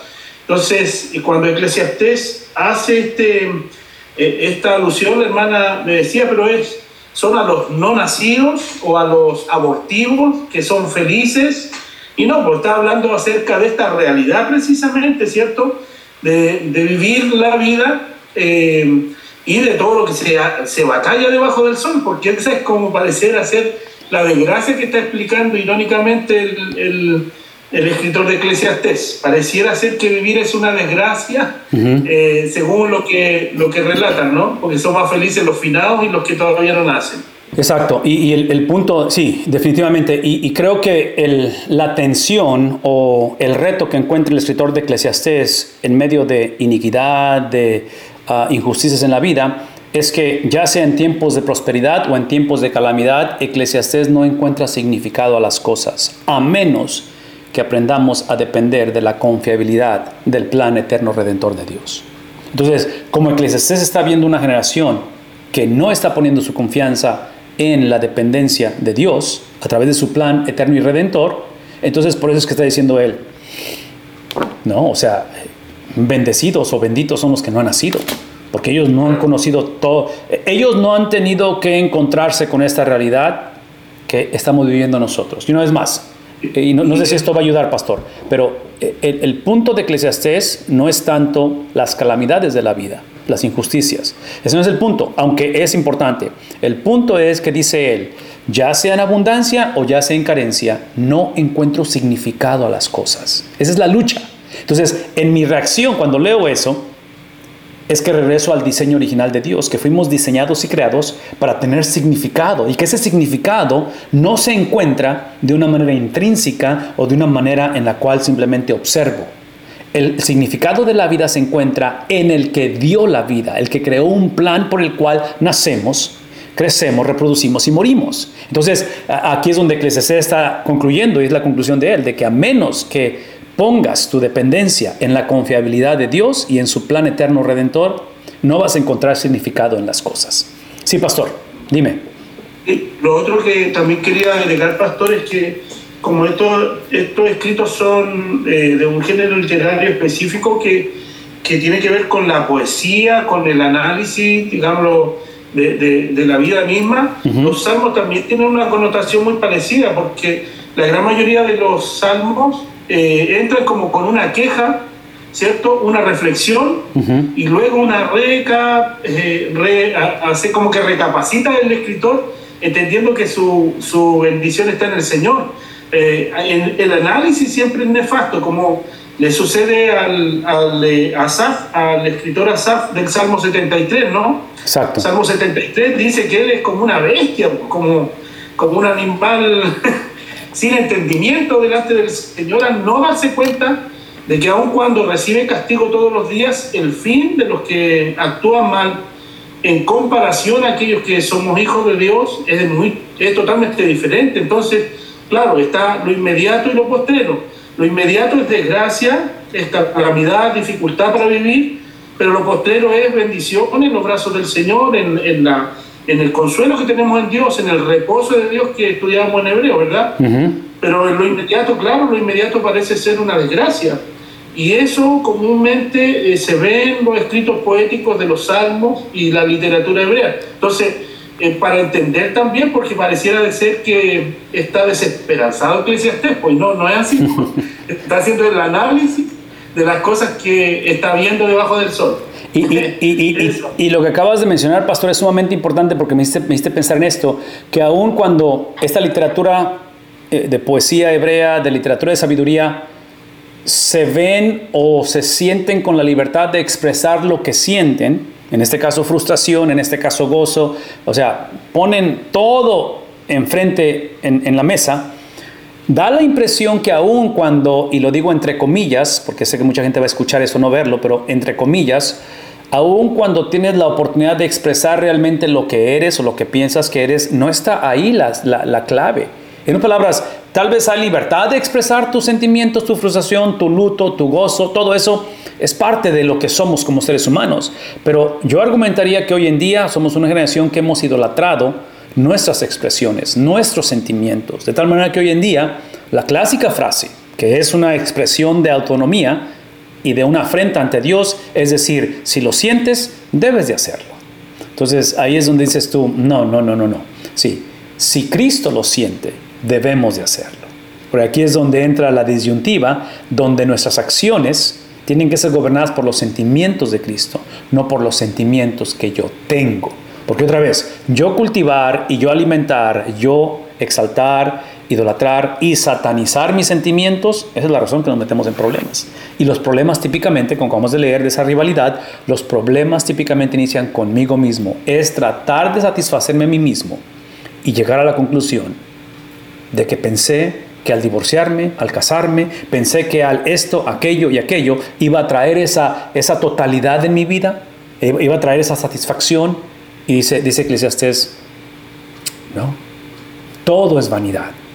Todo es vanidad. Ok, déjame avanzar rápidamente. Versículo 5, el necio se cruza de manos y devora su propia carne. Hablando acerca de ese punto, otra vez, es la cuestión donde Eclesiastés está condenando hasta cierta manera, o está, condenando, pero está marcando la necedad del hombre, donde dice, se cruza de manos y devora. En otras palabras, observen el contraste. Anteriormente dijimos acerca de toda obra hábil, acerca de todo trabajo. Se dan cuenta que lo usan simplemente para traer rivalidad y lo usan de tal manera que estoy demostrando mis capacidades y soy mejor que tú. Pero al final dice él, todo es vanidad y es como si vas tras el viento.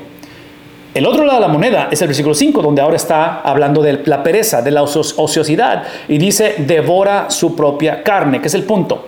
De que aquí el punto es que en la falta de esfuerzo u ociosidad es literalmente destrucción. Es canibalismo, te vas a comer a ti mismo, te vas a autodestruir.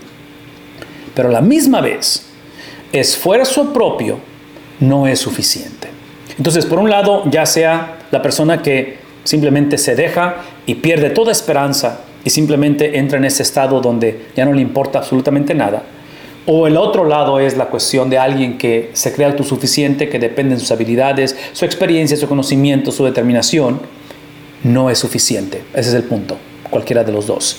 Más vale una mano llena de descanso que 2 puños llenos de trabajo y correr tras el viento. Una vez más, ven el contraste. Mano llena de descanso. Más vale eso que 2 puños llenos de trabajo. ¿Por qué? Otra vez, en la cuestión de autosuficiencia. La necedad de edificar, trabajar, esforzarme. Estoy pensando en la cuestión de ser esclavo del trabajo, ¿verdad? Encuentro mi identidad en lo que hago, sobre todo como varones. O no edificar, que sería del otro lado, o sea, son los extremos, ¿verdad? Consumido y absorbido por el trabajo, o simplemente pereza y ociosidad en la arena, ¿sí? En esfuerzo propio. Entonces, estás construyendo, ya sea tu trabajo, tu carrera, tu iglesia, tu ministerio, en la arena, porque no tienes la perspectiva de Dios, simplemente estás basándolo en tu llamado, en tus habilidades, en tus cualidades, ¿sí? O la otra es que simplemente te das y te cedes y simplemente no hay en ti ese empuje, ese deseo. Aquí es el punto. Y usé el término de en la arena, de edificar, cualquiera que sean sus cosas, porque cuando vemos la parábola con respecto a este sabio y este necio que van a edificar en la arena, ambas casas, independientemente del fundamento, van a ser golpeadas por el huracán o por la tormenta. Entonces, una vez más, la clave no es tanto la sabiduría, porque Eclesiastés ya nos enseñó que aún la sabiduría es vanidad de vanidades. Aún llegar a ese punto de conocimiento, de experiencia, de triunfo, dice él, es vanidad de vanidades. Entonces, aquí es donde tenemos que recordar, versículo 7. Entonces yo me volví y observé, ¿qué cosa? La vanidad bajo el sol. Esta cuestión de volverme, de observar, y llega al punto donde otra vez todo es vanidad. No hay nada que no sea afectado por la vanidad, por la sutileza, por ese vacío en la vida. Esta es la invitación, esta es una de las cosas más importantes que vamos a hacer esta noche. Estamos ya por concluir, pastor, pero este es el punto. Lo que queremos asegurarnos, si acaso nunca has venido a Cristo, Si acaso conoces de Cristo. Si acaso conoces, pero no sabes, independientemente de dónde estemos, por favor escúchenme esto. El Evangelio no es tanto para disipar o para quitar o para aliviar la presión o la realidad de que todos llegamos a ese punto donde decimos vanidad de vanidades, donde nos encontramos con un mundo gobernado por Satanás temporalmente y encontramos iniquidad, encontramos injusticia. El Evangelio no va a disipar eso. Por favor, escúchenme.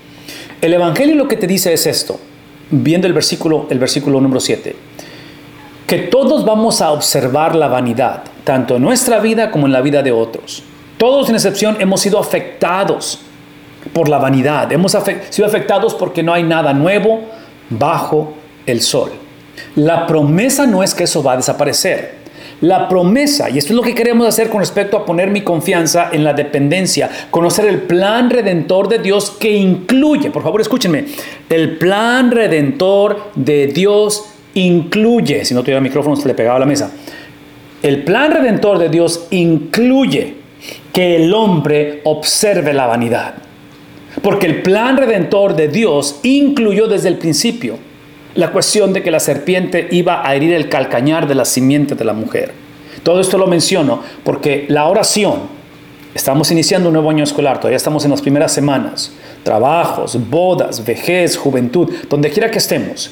La oración es que en este contexto no ideal pero real, en lo inmediato, lo postrero está por venir, en lo inmediato, tengamos a Dios como aval, donde Dios se responsabiliza de las consecuencias de vivir en un mundo de vanidad, donde esa lucha interna que todos tenemos y que muchas de las veces hacemos cosas que no queríamos hacer, decimos cosas que sabíamos que no debimos de haber dicho, o sentimos, tenemos resentimientos o tenemos emociones de las cuales yo sé que no deben de estar anidadas en mi corazón y batallo con todo eso. En medio de todo ello, sí, el Evangelio lo que hace es que en medio de mi imperfección, en medio de la influencia, tal vez no del poder, si es que somos cristianos, ya no tanto el poder o la legalidad del pecado, pero en la influencia del pecado, en medio de mi imperfección, Dios prometa ser mi aval. Dios prometa tomar responsabilidad de lo que suceda, aun cuando me doy cuenta que no hay nada nuevo bajo el sol. Por favor, escúchenme. Esta es la cuestión donde la oración en esta noche, al Dios convertirse en mi aval, al Dios responsabilizarse de lo que está por venir, es simplemente pedir esa gracia de Dios y decirle al Señor, aun cuando yo sé que la cosa probablemente no va a cambiar, y aun cuando mis emociones encontradas, o tal vez la enfermedad mental que tengo y la lucha que tengo en mis capacidades físicas, cualquiera que sea el caso, dame la habilidad de entender que esto es transitorio, de que viene un reino que ya fue establecido, pero va a ser consumado en su determinado tiempo. Dame la habilidad, Señor, esta es la oración, para que Él sea responsable de las consecuencias. Dame la habilidad de creer que Tú eres confiable en mi debilidad, en mis imperfecciones. Dame la capacidad de descansar en Tu gracia.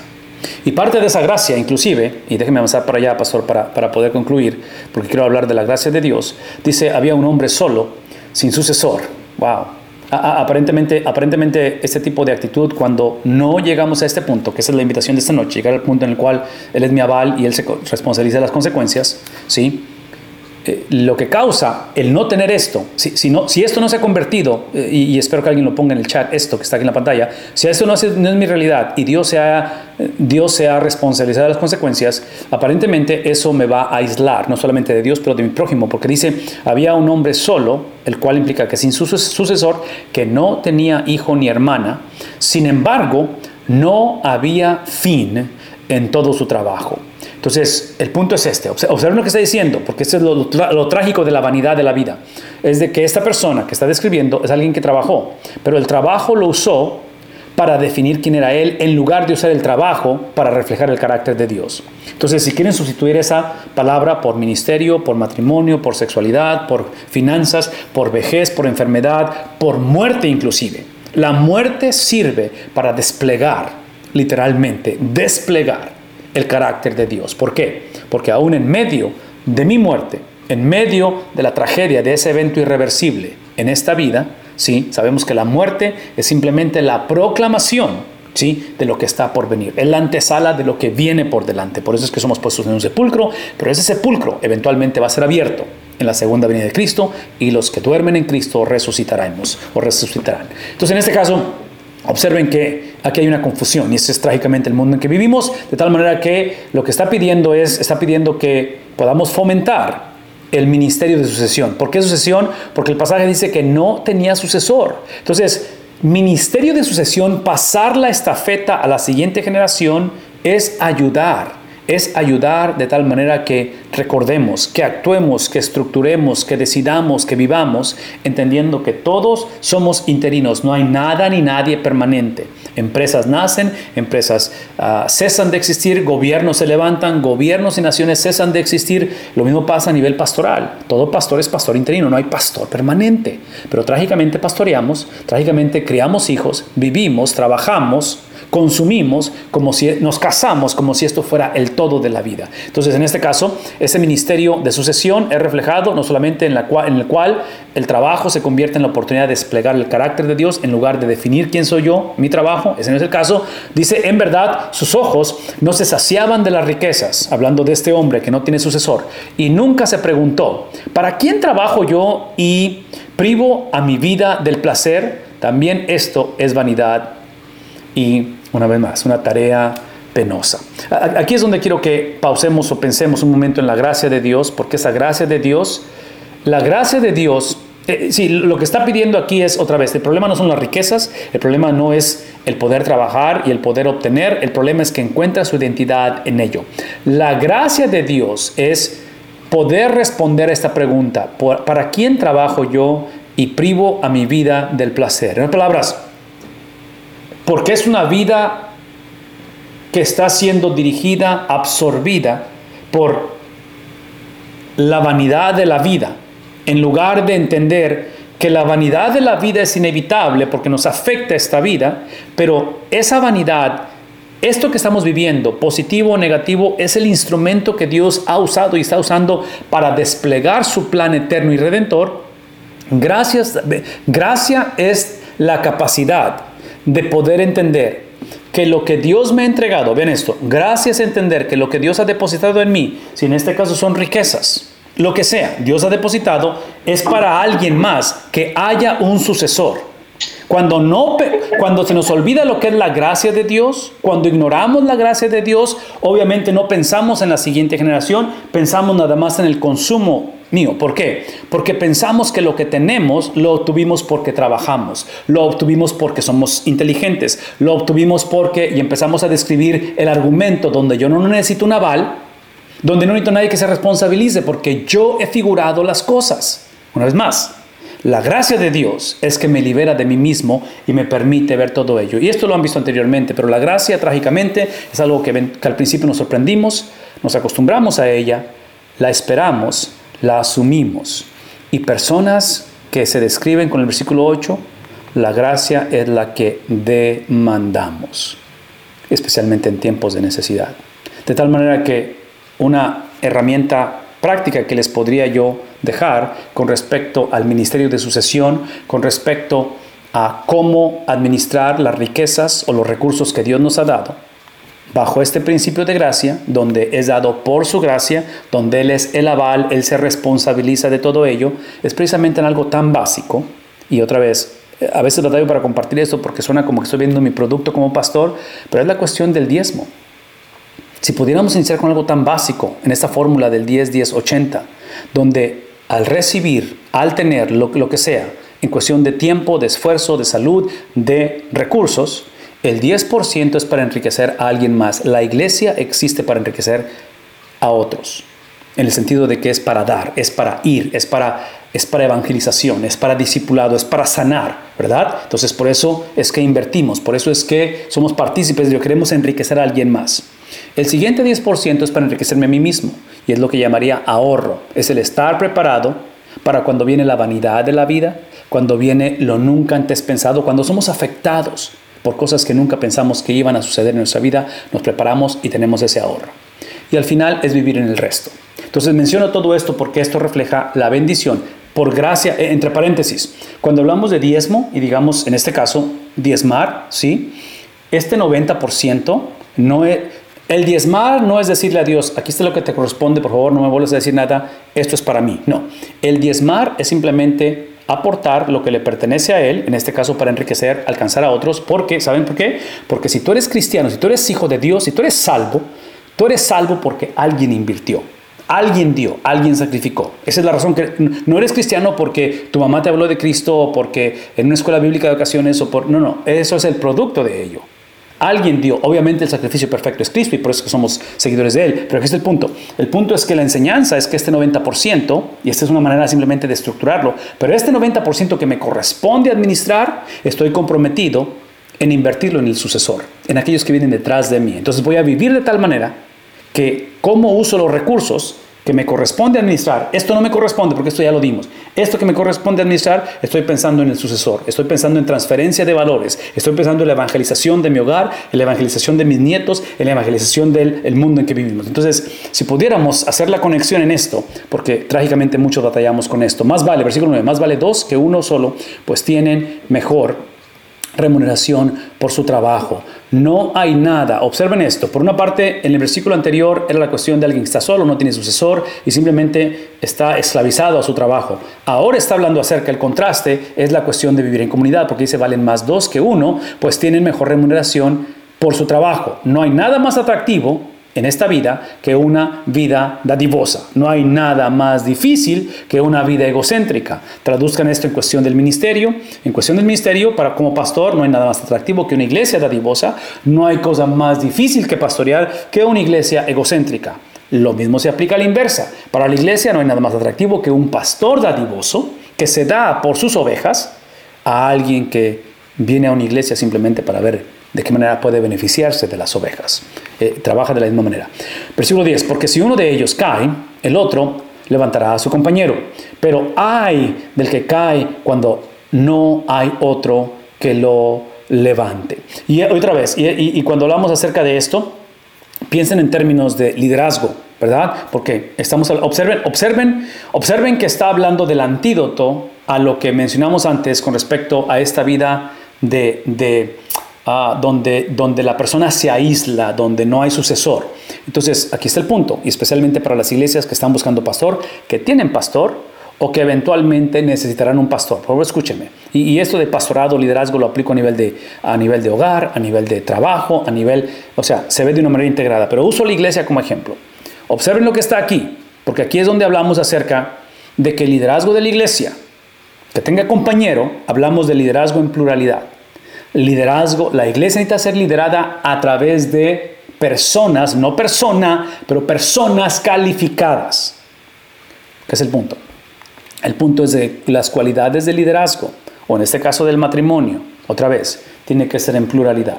Y si piensan en términos de liderazgo de una iglesia, y otra vez no sé si esto va a ser de ayuda, si la persona puede hacer crecer un grupo pequeño, si tiene una trayectoria de pluralidad, que sabe trabajar con gente, llevarse con gente, ser afirmado por la gente en su llamamiento, tiene una posibilidad grande de poder liderar una iglesia. Y menciono todo esto porque cuando no hay antesala, y si lo traducen en la relación personal, matrimonial, de cónyuges, si estás viendo que el muchacho tiene problemas disfuncionales con sus padres, con sus hermanos, no puede mantener un trabajo, probablemente no es un buen candidato para que te cases con ella o con él. ¿Me explico? Porque es la cuestión de relaciones interpersonales. Versículo 11. Además, si dos se acuestan juntos, se mantienen calientes. Pero uno solo, ¿cómo se calentará? Y si alguien puede prevalecer contra el que está solo, o sea, atacarlo, cuando uno está solo, más fácil que lo ataquen, dos van a poder resistir el ataque. Un cordón de 3 hilos, no se rompe fácilmente. Escuchen lo que voy a decir, porque aquí es donde terminamos, Pastor Miranda. Aquí es la conclusión de esto. Esta cuestión que estamos describiendo no es simplemente porque necesitamos sucesores, necesitamos pasar el evangelio, necesitamos otra vez pasar la estafeta a la siguiente generación. Prepararla, lidiar con la vanidad de la vida y todo es importante. Pero todo lo que hemos descrito, si se ponen a pensar conmigo, esta cuestión de vivir en comunidad, en la pluralidad del liderazgo, que va a reflejar un cristianismo en comunidad. Esto lo he enfatizado por mucho tiempo y lo trato de reenfatizar, que esta cuestión de la plenitud de Cristo es a través de su Espíritu, por su palabra, en comunidad, ¿verdad? Hemos hablado de esto. Cristo, su Espíritu, en mí, plenitud, asumiendo que ya fui sellado, es plenitud, llenura, ¿sí? ¿A través de qué cosa? Su palabra, si no va a ser solamente emocionalismo o va a ser mi propia versión de llenura, no podemos hacer eso, tiene que ser su palabra, ¿verdad? Su palabra en comunidad. Por favor, escúchenme. Todo esto que acabamos de escribir, especialmente estos últimos versículos, refleja el carácter del Dios verdadero. Y hablo acerca de este pretzel, que es esta galleta o este pan, que lo he usado anteriormente, porque el Dios de la Biblia nos ha diseñado para vivir en comunidad, liderar en comunidad, ejercer la vida en comunidad como producto de su esencia. Él es un Dios que vive en comunidad. Es un solo Dios, 3 personas. Por eso es que pongo esto, porque tiene 3 agujeros. Entonces observen que cada agujero es diferente, porque dentro de la Trinidad, del Dios Trino, cada persona, Padre, Hijo, Espíritu Santo, tiene distintivos. Pero lo que podemos hacer en esta relación perfecta, que es donde emana la salvación, ¿sí?, de esa relación del Dios Trino, ¿sí?, solamente podemos hablar de sus distintivos, no podemos separar sus distintivos. Menciono esto porque es un solo Dios, no son 3 dioses. Si piensan en la persona de Cristo, es una sola persona con 2 naturalezas, naturaleza divina, naturaleza humana. Lo mismo, podemos hablar de los distintivos que el mismo Cristo, el cual es divino o es Dios, el cual es trascendental, Él trasciende las cosas, pero también es en la cuestión de que sea limitado, es eminente. Entonces, este contraste de divino y de humano, podemos hablar de sus distintivos, no podemos separarlos. ¿Qué es el punto? El punto es este, que este Dios que vive en comunidad, opera en comunidad, salva en comunidad, restaura en comunidad, para comunidad, hoy en día lo hemos visto como una opción. Y hemos creado versiones del cristianismo que literalmente nos lleva a un cristianismo distorsionado, porque es individualista, es autónomo, es la versión que me conviene del cristianismo, que el producto de ello lo conocemos: cristianos sin iglesia, índice de divorcio. Y déjenme ilustrarlo con esto, porque aquí es donde quiero que hablemos de algo que es controversial otra vez, y digo controversial, pero esta es la realidad. Al ser una generación donde hemos idolatrado esta autonomía, la cual va en contra de la naturaleza del Dios que nos creó, ya lo hemos dicho esto, ¿verdad? Vivir en comunidad y todo ese tipo de cosas. Es la cuestión de ser una generación que no nos queremos casar, que retrasamos el matrimonio, y aquellos que se llegan a casar no quieren tener hijos. No hay sucesor, no hay evangelismo, no hay ese discipulado integral, porque no hay nadie a quien discipular, que es el punto. Estas estadísticas las tomé de esta página de Twitter, que se llama World of Statistics, que sería el mundo de estadísticas, y simplemente encontré esta, pero sé que esto refleja mucho, ¿ok? La fertilidad en Corea del Sur hoy en día. Y este es el punto, en cuestión de fertilidad, del número de hijos que se están teniendo en Corea, ¿sí? Y a mí se me hace que eso está muy pequeño para que lo alcancen a ver, no sé si lo alcanzan a leer, pero son los años del 15 al 16, 17, 2015 hasta 2023, y vean cómo va en declive. Desde 1.24 de hijos, termina a 0.70 de hijos en Corea. Aquí está el problema con esto. Por favor, escúchenme. Aquí está el problema, porque ese es el reflejo de una mentalidad individualista, desde gobiernos, idiosincrasias, en fin, es un ADN, ¿verdad? Es algo que se respira en el ambiente, y no sucedió de la noche a la mañana. Esto fue un proceso en el cual principios bíblicos, entender este principio de comunidad, de estructura, de sistemas que fomenten, otra vez, esta cuestión de sucesor, se ha desvanecido, ha desaparecido. Entonces, ¿qué es el punto? De que estadísticamente hablando, un país necesita un promedio de fertilidad de 2.1 para mantener una población estable, sin necesidad de extranjeros. 2.1, y Corea empezó en el 15 con 1.24 y está en 0.70. ¿Qué es el punto? Pues el punto es este, de que nosotros somos los que hemos fabricado y creado nuestro proceso de extinción. Eso es lo que hemos hecho. Entonces, procesen lo que estoy diciendo a través de valores. Si como cristianos hemos caído en este tipo de mentalidad no bíblica y secular, de vivir vidas en cuestión de sexualidad en promiscuidad, y no nos casamos, pero vivimos promiscuidad, unión libre, cosas por el estilo, y para los matrimonios no querer tener hijos, estamos extinguiendo la habilidad, la posibilidad de transmitir los valores del Evangelio, porque no hay hijos, no hay familias que es el fundamento de la sociedad. Entonces, es obvio que este es un problema serio, y aquí es donde quiero que veamos los últimos versículos, donde dice: mejor es un joven pobre y sabio que un rey viejo y necio que ya no sabe recibir consejos. Observen la sabiduría con la que está hablando, ¿sí? Con respecto en este contraste entre un joven, el cual es pobre pero es sabio, a diferencia de un viejo, de un rey con mucho poder y autoridad y riqueza, pero es viejo y es necio, el cual ya no sabe recibir, no solamente no sabe recibir consejo, pero porque se ha aislado en lugar de vivir en comunidad, no tiene a quién traspasar, comunicar o, en este caso, transferir ese conocimiento. Porque ha salido de la cárcel para reinar, hablando de ese joven que salió de la cárcel para reinar, ¿sí? Aunque nació pobre en su reino. Entonces, potencialmente, el escritor de Eclesiastés, con respecto a este que salió de la cárcel para reinar, y aunque nació pobre, ¿sí? Eventualmente prosperó, y prosperó porque en su juventud y en su pobreza fue sabio, y parte de la sabiduría es vivir en comunidad. Parte de la sabiduría es literalmente que lo que Dios ha confiado lo que ha puesto en mi poder para administrar es para bendición de otros. Por eso hablé acerca del diezmo y todo lo que estaba hablando con respecto a ello. Entonces, eventualmente él ha salido de su condición de pobreza para reinar, es lo que está diciendo. Entonces, potencialmente hay una posibilidad de que el escritor de Eclesiastés haya conocido las historias de José y Faraón, en la cuestión de que encuentras a este joven que va a pasar por el valle de mucha sombra y de mucha muerte en un periodo de 20 años, de 17 a 37 años de edad, pero cuando llega a 37 años de edad se convierte otra vez, ¿verdad?, en esa posición de autoridad y de influencia. ¿Qué acerca de Saúl y David? Exactamente lo mismo, ¿verdad? Encontramos a un rey como Saúl, que encontramos su declive, y encontramos el crecimiento de un joven que viene de pastorear ovejas. He visto a todos los vivientes bajo el sol apresurarse a ir junto al joven sucesor. Por favor, escuchen este final, solamente son 18 versículos, aquí voy a terminar. Escuchen esto, porque está presentando como héroe al ejemplo de José, el cual viene de ser vendido, golpeado y llevado a esclavitud por 20 años a triunfar, y luego presenta a David, el cual el pueblo escogió a Saúl, pero David era el que tenía a Dios en mente, en el sentido de, aún en medio de todo eso, observen esto: he visto a todos los vivientes, he visto a la gente reconocer todo lo que acabo de decir de este joven que viene de la pobreza y de la cárcel y sube a reinar. Dice: se han apresurado a ir junto al joven sucesor que lo reemplazaba. Saúl mató a sus miles y David, ¿a quién? A sus 10,000. O sea, en fin, las naciones vinieron literalmente a José para alimentarse. Versículo 16: no tenía fin la multitud de todos los que lo seguían a este joven, ni aun los que vendrán después estarán contentos con él. Pues también, adivinen qué, aún el triunfo, aún el logro de David, el cual, teniendo todo, observó a Betsabé y la codició y la trajo a él, y el resto lo conocemos. ¿Qué más necesitabas, David? Todo lo tenías, ¿me explico? Dice: también esto es vanidad y corre tras el viento.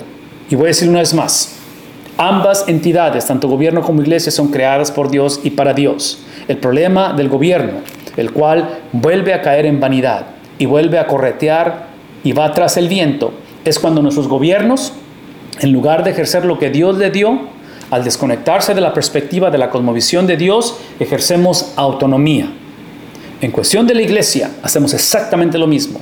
Cuando hemos descartado la sabiduría de Dios, la presencia de Dios, la cosmovisión de Dios, porque se nos ha entregado el evangelio, al gobierno se le entregó la espada, la autoridad de ejercer autoridad, de establecer principios y normas en una sociedad. Sí, a la iglesia se le entregó el evangelio, y el evangelio es la persona de Cristo y la obra de Cristo, lo que Cristo dijo de sí mismo y lo que Cristo hizo por 33 años basado en lo que dijo. Entonces es literalmente doctrina y es estilo de vida. Eso es el evangelio de Cristo, no de nosotros. Pero ¿qué es lo que hemos hecho? Así como el gobierno cambió de autoridad a autonomía, nosotros hemos cambiado del evangelio, de la vida, de la perspectiva de Cristo, lo hemos cambiado a nuestra vida y a nuestra perspectiva. Nos hemos acercado a iglesias, hemos pastoreado iglesias de las cuales preguntamos: ¿cómo me beneficia esto a mí?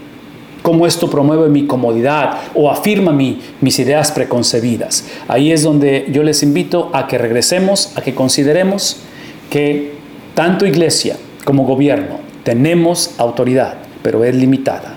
La única persona que tiene autoridad suprema Y Eclesiastés nos ha llevado a pensar, a navegar esta posibilidad de regresar, a usar, a creerle a Dios en su autoridad suprema. Es que la autoridad suprema de Dios es manifestada dentro de nuestras limitaciones. ¿Qué estoy diciendo?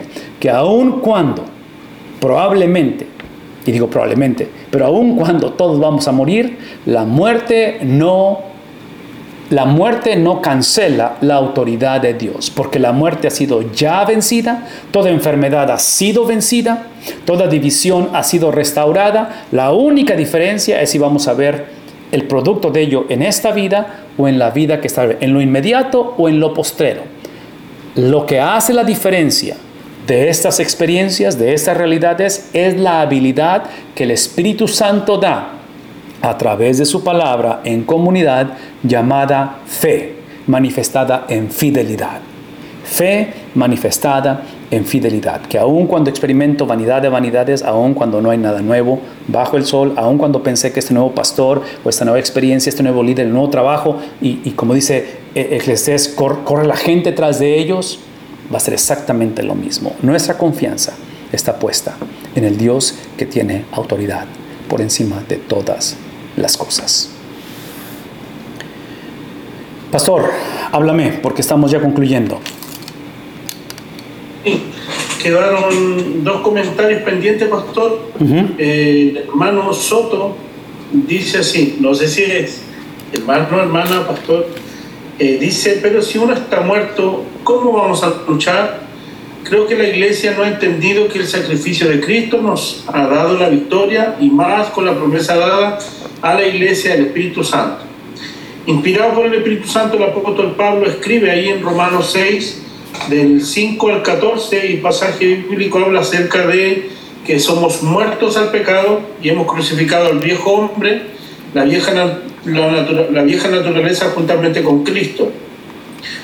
Esa es la pregunta del hermano Soto. Okay, pero si uno está muerto, ¿cómo vamos a luchar? Ok, pero estamos muertos al pecado. El estar muerto al pecado, el estar muerto a mí mismo, el estar muerto a la ley, estoy vivo en Cristo. Por eso es que usé la analogía de en Adán y en Cristo. Entonces, en esta vida, todo ser humano o está en Adán o está en Cristo. Esas son las dos únicas opciones para el ser humano. Y cuando estás en Adán, es que aún cuando estás vivo físicamente, pero estás muerto espiritualmente. Cuando estás en Cristo, es que estás muerto al pecado y estás vivo. En otras palabras, has resucitado. Por eso es que yo enfaticé al principio que espiritualmente hablando ya estamos resucitados. Lo que va a suceder en un futuro con respecto a resurrección física, con un cuerpo glorificado, espiritualmente ya sucedió, porque pasamos de muerte a vida. Y acuérdense, lo que tenemos en nosotros es el Espíritu de Cristo. Por eso es que tenemos vida en Él. Por eso es que nada nos puede separar del amor de Dios. No porque entendí teológicamente y doctrinalmente lo que significa, que es parte de ello, pero la razón es porque he sido sellado, he sido comprado, he sido transformado. La palabra es regenerado, ¿sí? Hecho nuevo con un espíritu de alguien más. Es el Espíritu de Cristo en mí.